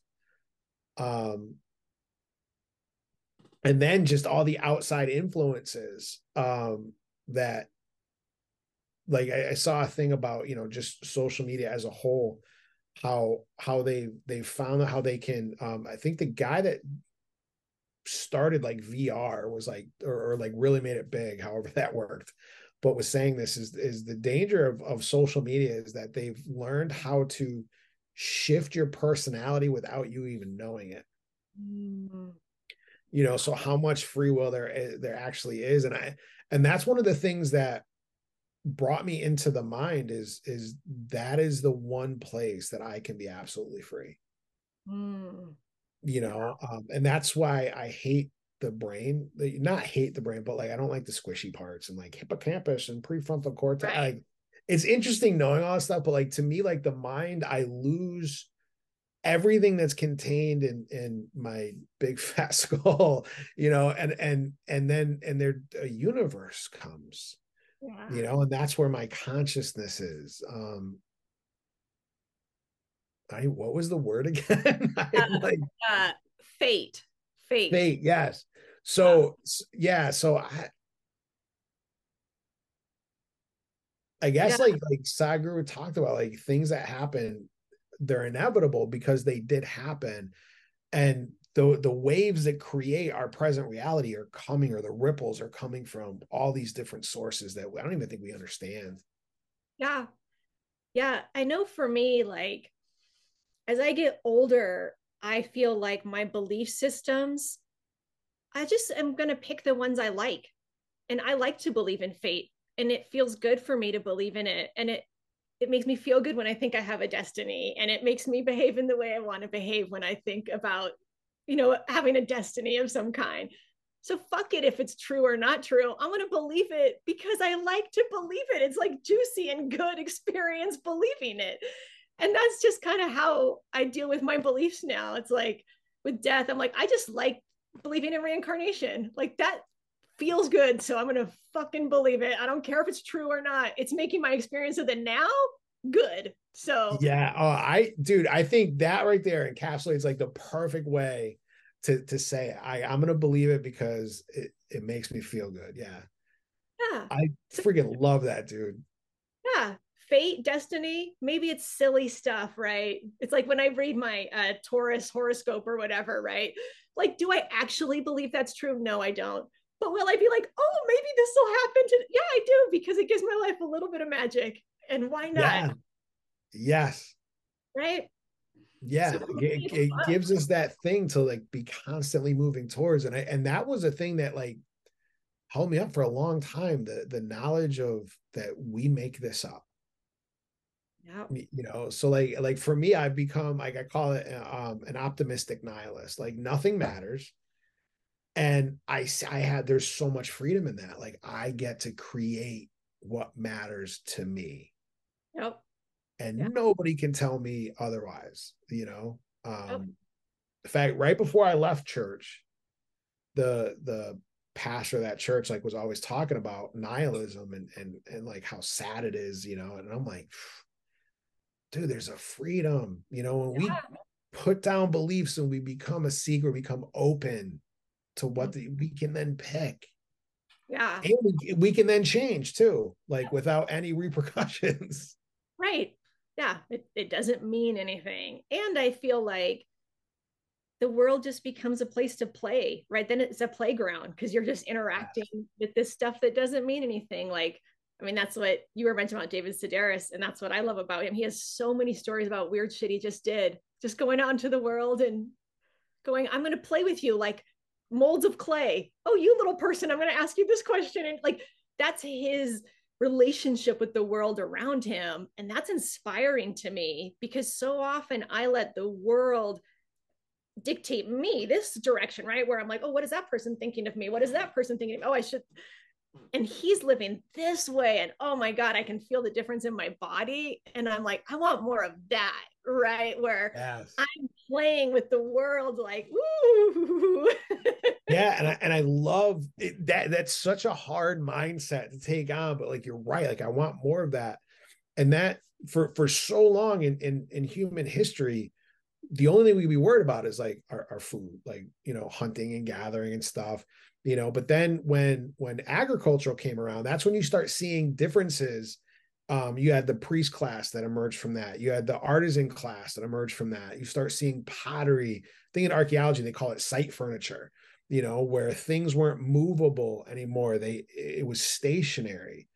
And we're at a point in human evolution where I saw the drummer for Red Hot Chili Peppers like listening to a song without the drums and then making his own things, and we get to become experts in things that are not needed for, like, we become experts in social media. We can devote our lives to that. We can devote our lives to experiencing like plants and medicines that open our consciousness more. Yeah, it's such an Yeah. amazing time where we get to, I think, have more connection, have more ability to dictate our own fate than we ever have in human history. Yeah. And we have time to play with our consciousness because we're not Yeah. running away from the tiger, right? We don't have to go gather food all day. And that's really cool. Yeah. And they've found on studies they've done with modern day hunter gatherers, there is far less mental health issues than there is. And in fact, the more you get into an industrialized nation, the more first world, like the more you see mental health issues crop up. Yeah. Yeah. Good stuff. Well, I want to do another one. I want to get like one of the weird ones. Oh, all right. White holes. Yeah, I don't know as much about that. I know you've talked about them on our shows before, so you go first and just explain what they are and kind of give a little. All right, so from what I understand, I had never heard of these things until I would say about a year ago, and they're fascinating. It's a theoretical object, it's sort of like the other side of a black hole. So a black hole sucks everything into a point of singularity, and nothing can escape it. And a white hole, nothing can enter it. It starts from a point of singularity. And everything escapes it. So everything comes from these. So the theory is that the Big Bang was a white hole, was a point of singularity that then all the elements of life, like in the universe, escaped from.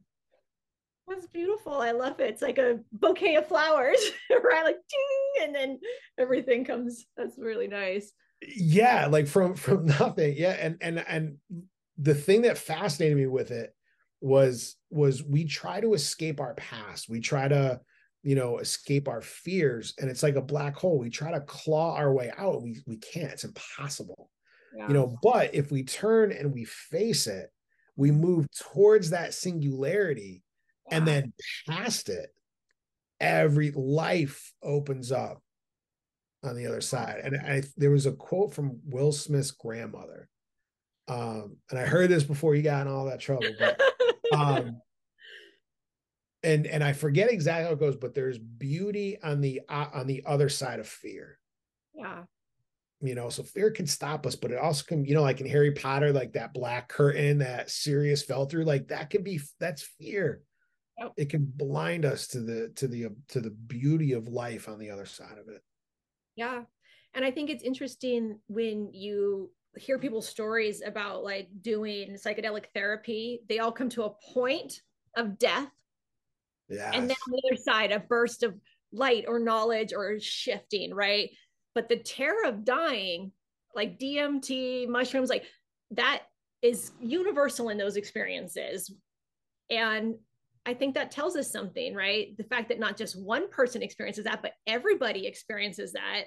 I think that tells us that we need that ego death to get on the other side of it. And if you don't do it through drugs, then you do it through therapy or whatever else, but like turning all the way in, that's how you get to the big prism of light on the other side.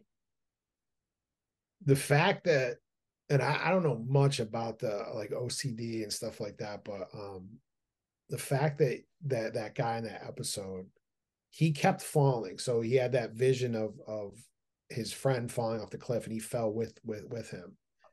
And when his friend hit the ground and died, he kept going. Nope. To the point where getting smaller and smaller until he experienced that death. Yep.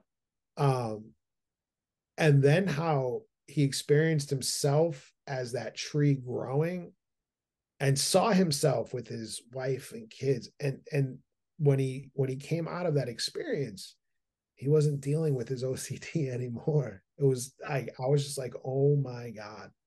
I loved that story. And I thought that man was so well spoken about the experience of he's describing his OCD, but I would say it's the same for anxiety or PTSD or fear, where it's like shh, like this loud static in your brain, and you're trying to live life through this static, and it's really hard. And then just like getting rid of the static. Yeah, the visuals that he created were so easy to follow and to understand, and be like, oh yeah, I can, even when you're not dealing with that, you know. And that was pretty cool. Yeah, that was super awesome. Want to do another one? Yeah, do you want me to pull or you want to pull? Your call, man. All right, hold on. I'll see what I Or have. do you want to go like, what was the craziest one that you wrote that you thought of? I don't know. Oh, the world in 50 years. That was not like a single word, but like the concept of like, what do you think is actually going to happen between like humans and AI and like climate change and like, okay, where is this planet going to be in like 50 or 100 years? You're all just a Oh, question. yeah. I almost have like two: the world run by assholes, the world run by people that actually like care. And I don't pick one political party or over the next. I think they're all a bunch of assholes, but the world I think is going to be fine. I think like we're the ones that are going to be screwed. um, and I think it really depends on the state of consciousness of the whole. Like one of the things I love that comes out of all the research in consciousness is that they've seen and they've been able to study and show, like, you know, what is it, like, if 1% is of a population is focusing on Oh, yeah. good things, you know. And this is stuff like too that is coming out of physicists, you know, like from Caltech, Yeah. Nobel Prize winners, you know, that Yeah. when they were younger did studies in consciousness and these types of drugs too. um and I'm very hopeful because of this resurgence of consciousness. And that's why I truly believe the next evolution um for humanity will be one of consciousness. And with AI, I think I think the worry of AI is going to realize that we're the biggest danger to our own existence. I mean, I think that's true. Yeah. Yeah. I would say that's true as well. Yeah. I think that that's possible. I also find it interesting because I feel like climate change is happening and I believe in climate change, right? And then the technology to counter that, right? Like growing our own food or like in a laboratory, like how they can make beef in a lab now, right? So there's like ways to like combat that. And it's like a race. Which one's gonna go, right? Like, are we gonna have all this technology to feed mass people by the time that our planet isn't like the sun's too hot to farm? I don't know which one's going to win. It's a crazy race that's happening right now. That's how I see it. Yeah, there's an incredible docu-series from National Geographic called Year 1 Million, where it explores what's going to be happening like in the few 100 years, 1,000 years, 100,000 years into the future. And it gets into like basically uploading our consciousness, Right. creating this thing called a Dyson sphere. That this blows my mind. Like we would need to literally mine away planets in order to build this thing that would surround the sun and everything, the rest of our solar system, so that we can use all the power from the sun. And yeah, it's some weird stuff, man. It's pretty cool. But the one thing that it misses is transitioning into these different ways of living so Yeah. that we can live more in harmony with the planet instead of pulling from it, because we basically, you know, are tapped out. There's people, that's how they make their living, and to just like forget them. And because I think there's a tendency to demonize the people within the industry, you Yeah. know, but that's how they make their living. That's how they care for their families and their children, Yeah. you know. So they have to be taken care of. Yeah. Yeah. I am a huge fan of like a universal basic income where everybody gets enough Yeah, money to like have a food and shelter. There's more than enough resources on this planet that every person can have that. And we don't have, and then be rich beyond that, right? Like, we're at a time right now in history where there are more than enough resources for everyone. So let's yeah. just make sure that people have a basic standard of living. I forgot who said this, and Yeah, so people want to like bash me for this, but this will be one of the beliefs. People are like, oh, you crit whatever. But like he was talking about how we have a minimum wage. You know, what would the world look like if we had a maximum wage? Yeah. The amount of riches that would be opened up to the world, and still like these people can live better than 99% of the rest of the world, but just, you know, not, I guess, not have enough money to terraform Mars, Right. themselves, Yeah. but do that as a planet. Like, yeah. And I think that's the other thing that will have to happen if we're going to survive like the next 100 years is we're going to have to take care of each other. Like, I think that that's the way it's going to have to be. yeah, I can see, and I don't know where I stand with this. I haven't really like spent time thinking about this at all. So I'm sure there's arguments for both sides, but the time of, I think, borders is coming to an end. Yeah. I mean, It'll be interesting to see what happens because like capitalism, right, is like built like this. And so it will topple unless it's the system's changed, right?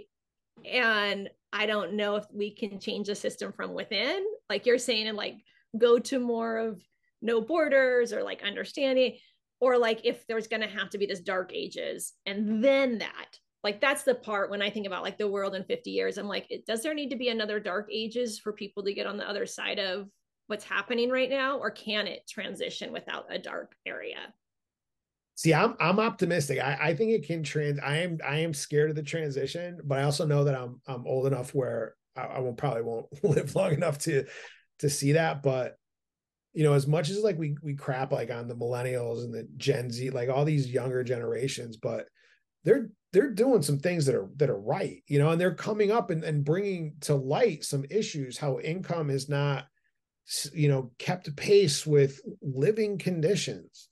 And they're walking away from the 9 to 5, and seeing that the world has evolved to this point where you can, I mean, what was the skit on SNL, like living in a van down by the river? Well, now you can make a good living living in a van down by the river, on social media. So that's what I'm hopeful for. And you also see it with companies seeing that like the younger generations are buying from places that are more eco-friendly.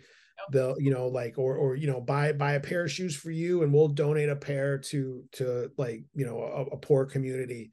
And they're getting, it's sort of like training society like a dog, so society is starting to see like, okay, this is where the people with the money that we want, this is where they're leaning. So good is going to have to come from that. And I think that is the power of the people, that has been forgotten. And that doesn't just mean the people in the US, but the global people.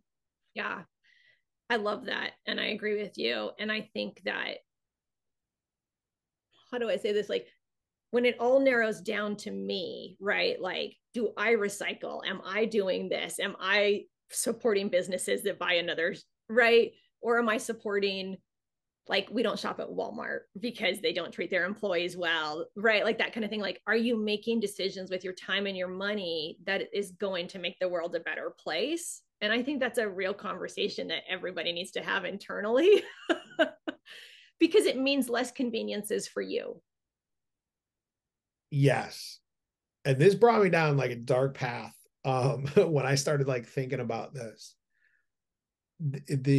how the society that we live in almost forces us to take part in violence. We all have a smartphone.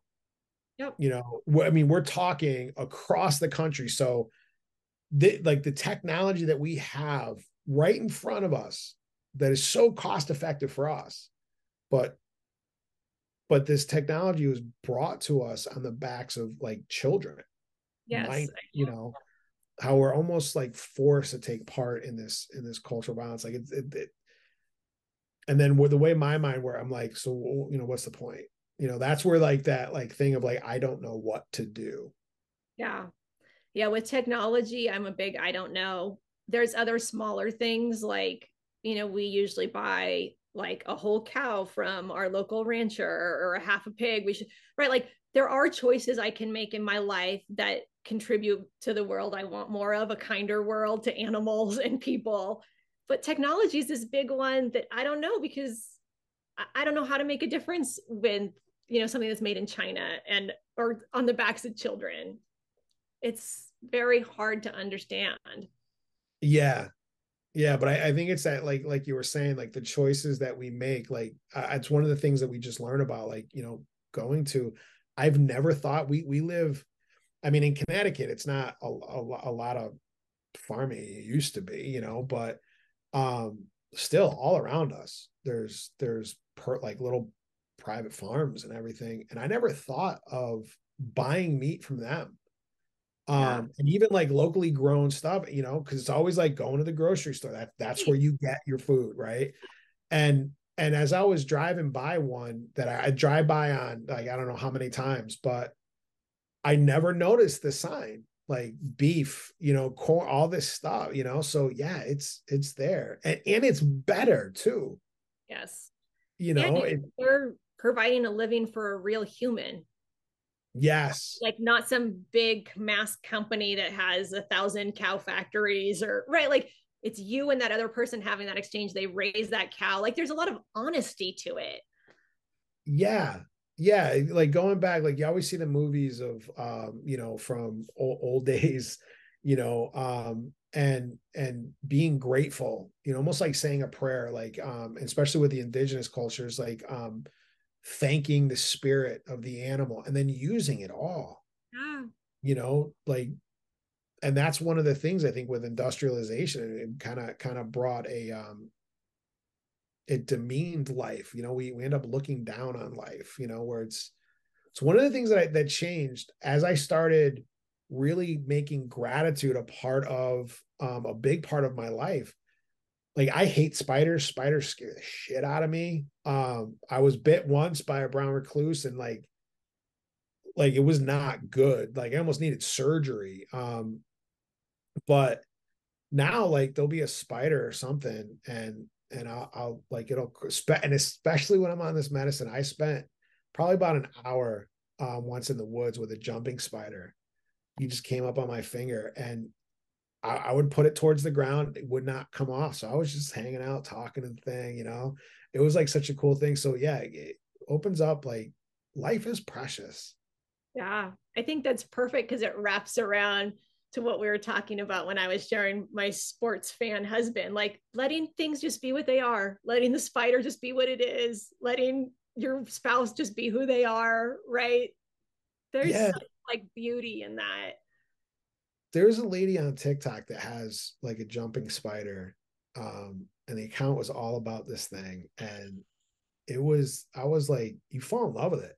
There was another one where a lady found a bumblebee that had one wing ripped off. And she built like a terrarium for the thing, and it would come up on her, like, it loved her. You know what I mean? Like not in this, but I don't know how to even explain that, but it was incredible. Life is precious. Yeah, Yeah. when my son was younger, he got a ferret, so you're like a weasel, right? And that weasel had the sweetest personality, and she loved to be snuggled and she loved to play, and we trained her to roll over, and like it really made a big impact on me, because if this weasel can like being pet just right there, isn't all of life like that? Like how precious all of that is. And yeah, it's I don't eat much meat, but in general, I have kind of I'm on the edge of like having a hard time with eating some animals, because I just love life so much. And yeah, I understand that discussion, I guess.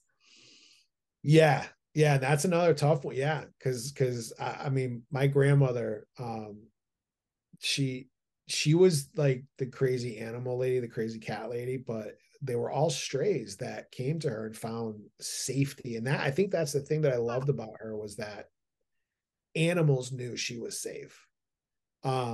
She had a dog named Lance that was abused and just wandered into her house, like into her, and she fed it, and then it stayed. It never left. And before she ended up passing from cancer, and before her diagnosis and everything, she had a skunk that at night would come from across the street, would cross the road. She lived like on this corner, and she would just sit out on her back porch, and the skunk would come and she would pet it and feed it and everything. And I'm like, that to me is like amazing. So, and then eating the animal, you know what I mean? Like that's a hard thing. And I think the tendency too is to just sort of not think about it. Yep. That's what we do with stuff that are uncomfortable truths. Yeah. Yeah. And that's what I think like this medicine does for people. It's like, here's your uncomfortable truth. Take a big look at it, right? And that's why it's so powerful, because looking at uncomfortable truths is what it's all about. Yeah. And I love the fact that like in that show I was talking about how they thought like psilocybin was found only in this one place in Mexico. And then what happened to that place was devastating. Yeah. And especially to the woman, Maria Sabina, where she, like her village or people, because of the destruction that came from everybody wanting this. But then they found it everywhere, you know, and I even saw on a different show, there was a rancher and he's like a devout Christian. And it's kind of funny, but like, I mean, his life is dictated by running kids off that are picking through the cow shit to get these mushrooms.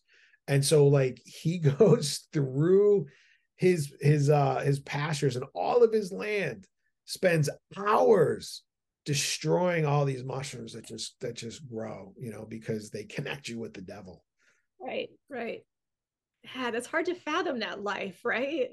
Oh. Like that person that's so afraid that they have to go out and keep other people from doing something. That was one of the things that kind of brought me out of church, was how small that God actually is. Yes. You know, a God that created the universe in 7 days, that was killed and rose again, but now is powerlessness to stop a mushroom from growing. So you have to make that your right. life. Yep. Yeah. You know, one thing that really annoys me is like when a sports person gets a touchdown or something, and then they're all like God did that, like God just made me get the touchdown or something. You see, like yes, like that's so fucking like arrogant. There's like people starving, praying for food for their kids, and you're all, God gave me the touchdown, dude. You're like, that's fucked up, man. Like, totally. Yeah, I mean, just like human, like television, like yeah, human trafficking going on and stuff like that. But God's like, all right, you guys, wait. Tom Brady's about to throw a pass. I gotta put all my focus on this. Right, like I find that so offensive, and I never tell people that because everybody else is all like, oh, he loves God, right? Like feeling good about it, and I'm like, that's messed up, man. Yeah, I remember so because I went to a Christian school, and I was shocked finding out that Columbus was not a good Christian guy, and that Benjamin Franklin, I mean, oh my God, like, I mean, we learned how close to God he was. And that's why God blessed him with this intelligence. And then he's over in France, you know, sleeping with all these different women and stuff. Like finding out that like the history books were I mean, our actual history is fictional, you know, coming from that lens. Yes. And I think that's like another cool rabbit hole to go down, is like how our news and our history and all this stuff forms what we think we know of the world, right? But it's totally manipulated. I love the fact that like the Spanish flu, right? Like the flu of 1914, like that didn't start in Spain. Like the newspapers made people think it did.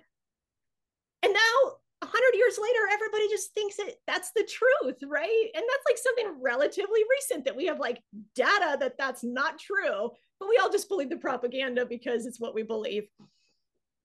Yeah, even like what blew my mind, because I was almost forced into researching marijuana, because my wife was, I mean, completely against it, and I kept hearing things and seeing stories of veterans that were moving past the PTSD with this beautiful plant.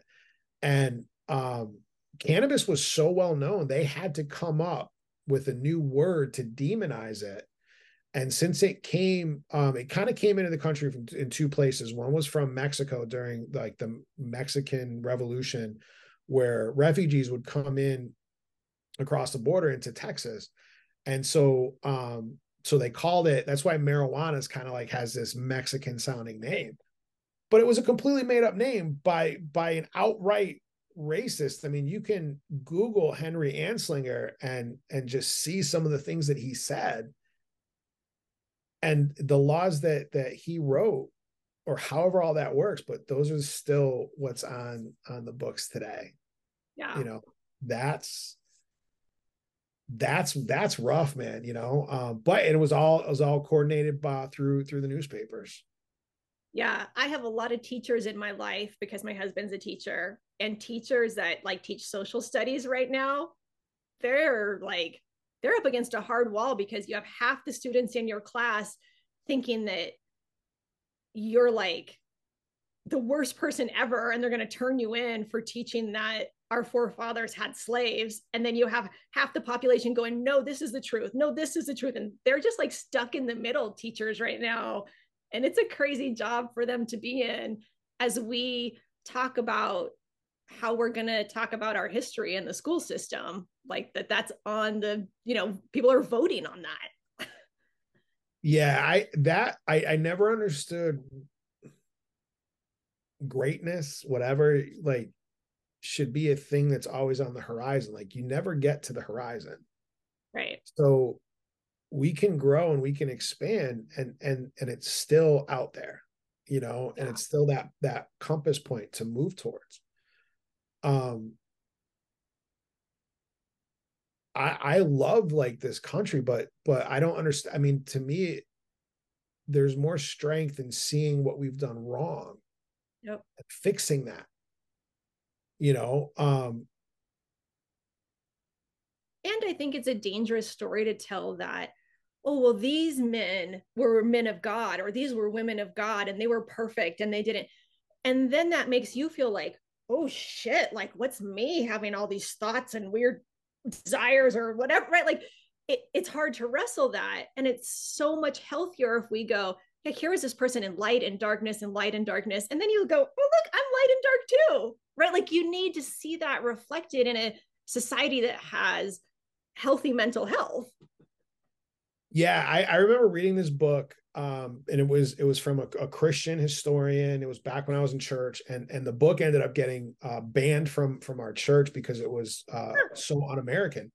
But and the crazy thing is it wasn't like, but like he said things like, you know, like the idea that America was founded on religious freedom. And it wasn't. Like there were Baptist preachers that were put in prison for preaching a different denominational teaching than the Puritans, you know. And then the fact that America was founded, no it wasn't. Like it was already found when we got here. You know what I mean? Yep. Yeah, even if it's at its base level, that story that we know is messed up, and it needs. And I think they just found fossilized footprints that put people on this land a lot in the distant past, like beyond what they thought. Yes, I saw that, and I was like, "Ooh, another article to read and like nerd out about. I haven't read it yet." yeah. That's why I love ancient history so much, because like I got to do this thing when I was in school. Over the summer, it was an archaeological field school, and I'm thinking, yeah, Connecticut, like what's here, like whatever, you know. But we went to a site that was 3,000 years old, where there is a stone bowl that was 3/4 of the way broken out of this soapstone quarry, where these people lived, and then all of a sudden, like they just all disappeared. It was just, you know, gone. And my part was digging out this stone that was a core for all of these stone tools. So they would flake off this from this gigantic stone. And this was probably a little while after I had my hip replacement, and then I started gaining weight and my back was all messed up. But I hiked that stone out, and it was big. It probably weighed like 50 pounds, but I was like, I did it once when I was 20 with a rucksack. Like, I was proud, like, to hike that thing out, so that we can bring it back to the lab and kind of study it and stuff. Yeah. Knowing that 3,000 years ago, someone touched that and then it was buried. And then 3,000 years later, I'm touching it. Like, that connection to the past is, I don't know. I love that, man. Yes, I love that. And I'm going to back up a couple of steps to kind of frame my story up. Like, I believe that each of us, it's like a tree, and we have these versions of ourselves that could have been, but they weren't, right? And it's one of my favorite questions to ask people is like, tell me about their version of you that didn't happen, because there's juice in there, right? You learn about people. But for me, becoming an archaeologist was one of those things. Like, I wanted to do it as a little girl. I loved it. I was inspired by it. But then, I experienced homelessness, and I didn't have any parent support, and I never went to college, right? Like, my life didn't set me up to be able to pursue that path. But there's a Mindy out there in some other like alternate world who had a little bit more support, who was able to go to school, who became a world-renowned archaeologist, right? Like, that's my little person. Yeah, and there's so many theories, like the worlds, I don't know what they call it, but like every decision we make, so on the quantum world, like everything is, so whatever I want for breakfast this morning, like everything that is available to me in the quantum world is true. And then it's when I reach for the freaking Pop-Tarts, like all these other realities collapse. But there's all these theories too that there's other like universes where I chose that other thing. So there very well could be another universe out there where you're like Indiana Mindy, man. Like, I love that, dude. Yeah, I love thinking about that too. There was a great show in the 90s. I think it only lasted 3 seasons, where they could hop between the different realities. I'll have to look it up because the Quantum Leap? No, it wasn't that. I'll look it up and post it, but I love that idea of like different versions of, my husband has a beautiful one because he's a big sports guy, and he grew up with a single mom, but he feels like he could have been like a major league baseball player, like if he would have had the right support, right?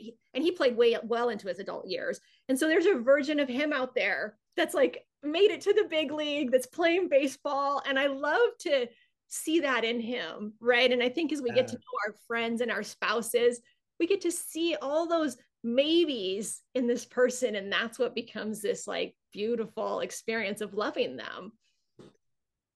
And I love the analogy of like the tree with like the branches that go up, because like, to me,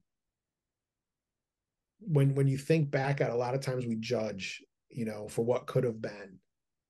And so much of our suffering comes from judging ourselves for what could have been, instead of just looking at like, wow, that could have been amazing. So almost like putting your focus and dreaming in the potential that was.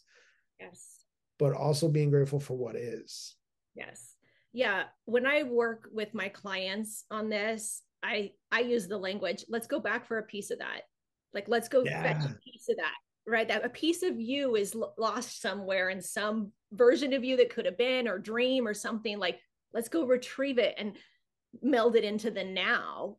And that's how you become more and more powerful in the now, I think, and like reach your goals and all that stuff, is retrieving all that stuff that you left behind and finding a way to integrate it. Yeah, it's not lost. Nope. Right. Just like I said, I mean, I'm Indiana Mindy, and it's part of this experience, even if it's just a shadow, the shade of it, right? It's still part of who I am. And it makes me more multidimensional, right?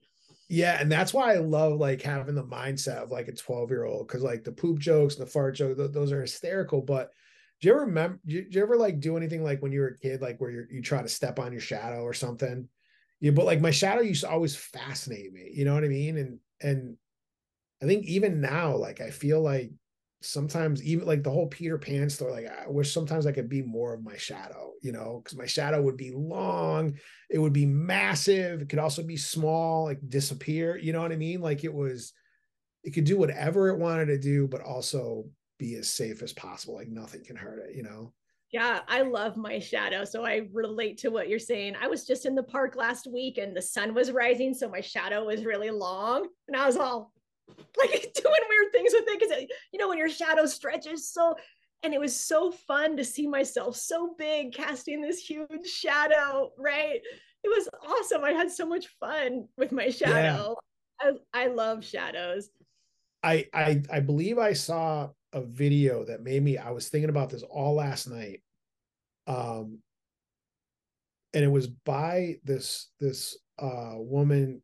I think her name is Gootsy Girl, like Goootzie girl. She's one of the most, like, I mean, the light that comes from her is just amazing. I would say like everybody that listens needs to follow. She is just an amazing person. I forget exactly what the video was, but it made me think like, oh, she was talking about fear and darkness is always kind of associated with fear, but you know, and especially out towards like where you live, like because like there's more desert around you, right? Yeah. Like that's where you could see an arm of the Milky Way of our galaxy, you know, like in Connecticut, like I'm lucky if I can look up. I remember being able to see the Big Dipper, and the Little Dipper, but you can't see them anymore. The light pollution Wow. is so bad. Like I'm lucky if there's like 5 stars that are visible. I can't, I hate it so much. Yeah, we actually have like active organizations, like night sky organizations, like keeping darkness, because Oregon's a real hippie place. And yeah, I mean, we have incredible night skies. I Yeah, can't imagine not having that. and it just made me like realize like there's so much beauty in the darkness, you know. It opens up, it's just another way to see, it's not something to fear. um Yeah. and looking back, going through those moments suck, Yeah. but looking back there's beauty in it. Yeah. Um, have you ever heard that humans a long time ago used to have two sleeps? So they'd go to sleep and then they'd wake up in the middle of the night and be awake in darkness for an hour or two and then go back to sleep. Yeah, I love that. I told my husband, I was like, I want to start doing that. Like 2 hours in the middle of the night where I'm just in the darkness, dealing with whatever, thinking whatever, and then I go back to sleep. Like to me, that sounds so beautiful. Having oh my god, yeah. I think I read a book on John Adams once, and it talked about that. Like he would go out and like they would even go and talk with their neighbors, but they would just walk their land. Like yep. that would be so cool, just to go out in the middle of the night, 1, 2 in the morning, whatever, and just walk around. Yep. But yeah, do that now, man. Police are going to be coming. Oh, right? Yeah, my dream is to someday, you know, own like 10 acres or something so that I can have property with which to like expand and do things like that. Yeah, yeah.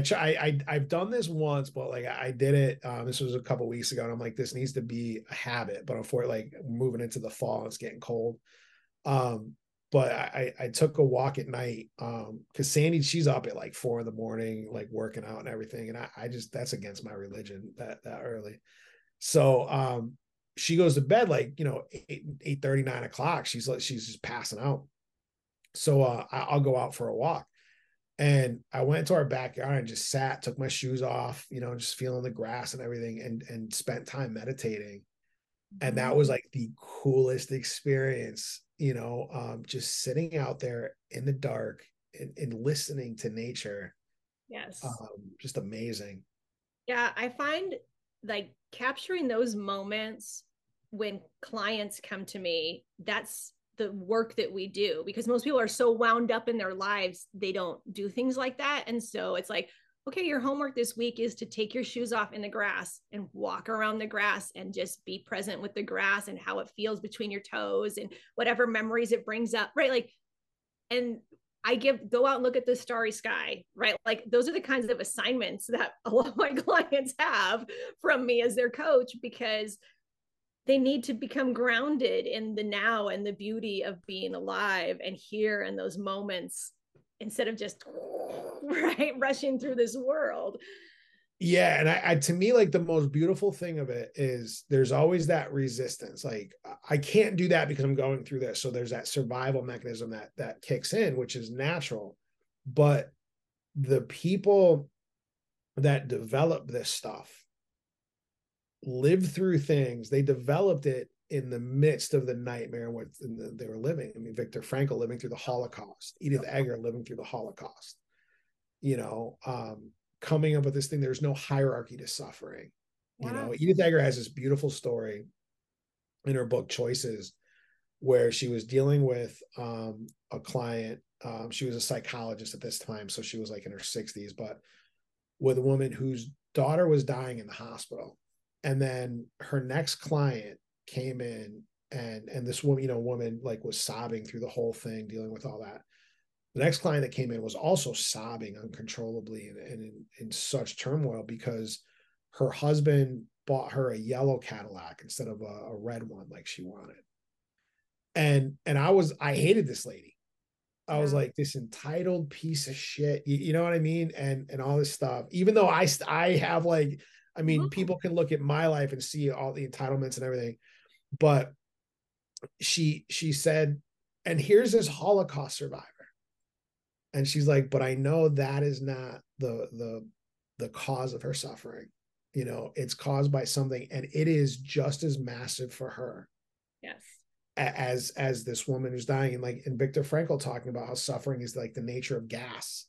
Mm-hmm. You can put gas in any size container and it will end up taking over that entire container. Yeah. That's such a great description. That's so fascinating. Yeah. So no matter what the circumstances that we're in, we can still achieve peace and joy in life. Because the people that developed these systems and these strategies, they did so in their nightmares and not in their dreams. Yeah. And I kind of feel like you're a rebellious warrior if you're choosing to live outside of that, right? If you're taking your own mind outside of society and outside of the matrix, there's a very rebel sort of feeling about it that I like. Yeah, which fits me like perfectly because I'm too afraid to actually be a rebel. So you know what I mean? Like back in the days where like people were going to prison for hallucinogenics and stuff. I'm like, yeah, totally. No, even my cousin once, who's also a veteran, we were talking like, was it Nathan Hale's like, I regret I have like one life to live. And I'm like, no, I don't want to give my life up no, I'm good. Rather be alive. I'm a coward. I'm cool with that. You know what I mean? But I can get behind like the whole like mental rebel thing. Like that's my comfort zone right there. Totally. I can totally relate to that because I am exactly the same way. Like I'm attracted to that personality in films and books. And like there's obviously like a resonance of rebel inside of me. But like with my introvertedness or whatever else is happening to make this Mindy, that's not how it's going to play out in this lifetime. Yeah. Right. But when I think about this one way, right, that's safe, like you said, then I get to like really get into my little inner rebel spirit. And I like that. Yeah. Yeah. I remember when Rocky came out and I was like, I'm going to be a boxer. Yeah. Hit. And I was like, screw that. Right. But it's that same spirit, right? Like you can still have the boxer spirit. Yeah. Yeah. And that's the thing. The spirit is what I always kind of align with. And then it's actually a part of my whole like growth in this is being cool. Cause like, they say like, you never ride the fence, never be. And I'm like, dude, that is the sweet spot in between all this bullshit. Yeah. You know what I mean? Like that is the sweet spot, man.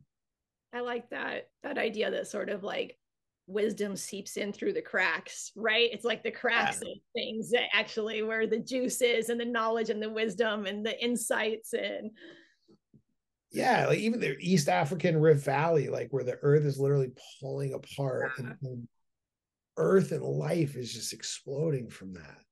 Yeah. The planet is remaking itself like that. So like becoming okay with that I don't have to pick a side. I can just be and seek, instead of believe anything. I love that so much. Yeah. So I think this was a huge success. And I think maybe we should try it live next time if we can figure out how to go live. Yeah, definitely, man. Yeah, this was so much fun. I don't even know. I've forgotten why I was so nervous, like prior to that, because I went with 4 grams, but it wasn't. I can almost think like I'd double that next time, go to 8 grams, and like, Yeah. see what happens when the walls are melting.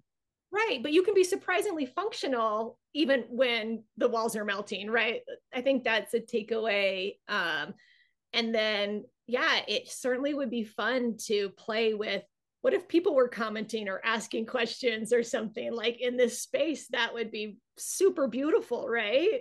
Oh yeah, yeah. Instead of like, picking words from a hat, like just having like, people be able to like comment and stuff and talk about it, that would be pretty freaking cool. Yeah, or join in a conversation or right. Like, so let's try to like build that as our next experience. And maybe no one will show up on our first live, and maybe on our 10th live, there'll be one like we don't know, but that doesn't matter. What matters is entering that space, right, of possibility. Yeah, I'll see if I can pay Sandy and some of her friends to like join. Well, that's a good idea. We could ask people to join in just because that would help us, figure out the platform and how the whole thing would work. So yeah, like Michael Scott, right? When he came in, he was what was his name from Mykonos from Greece. Yeah, I think that'd be awesome. So let's plan that for next time. That sounds good, man. This was so I feel so comfortable. Like I think even more so than normal, Yeah, I think we should repeat this for sure.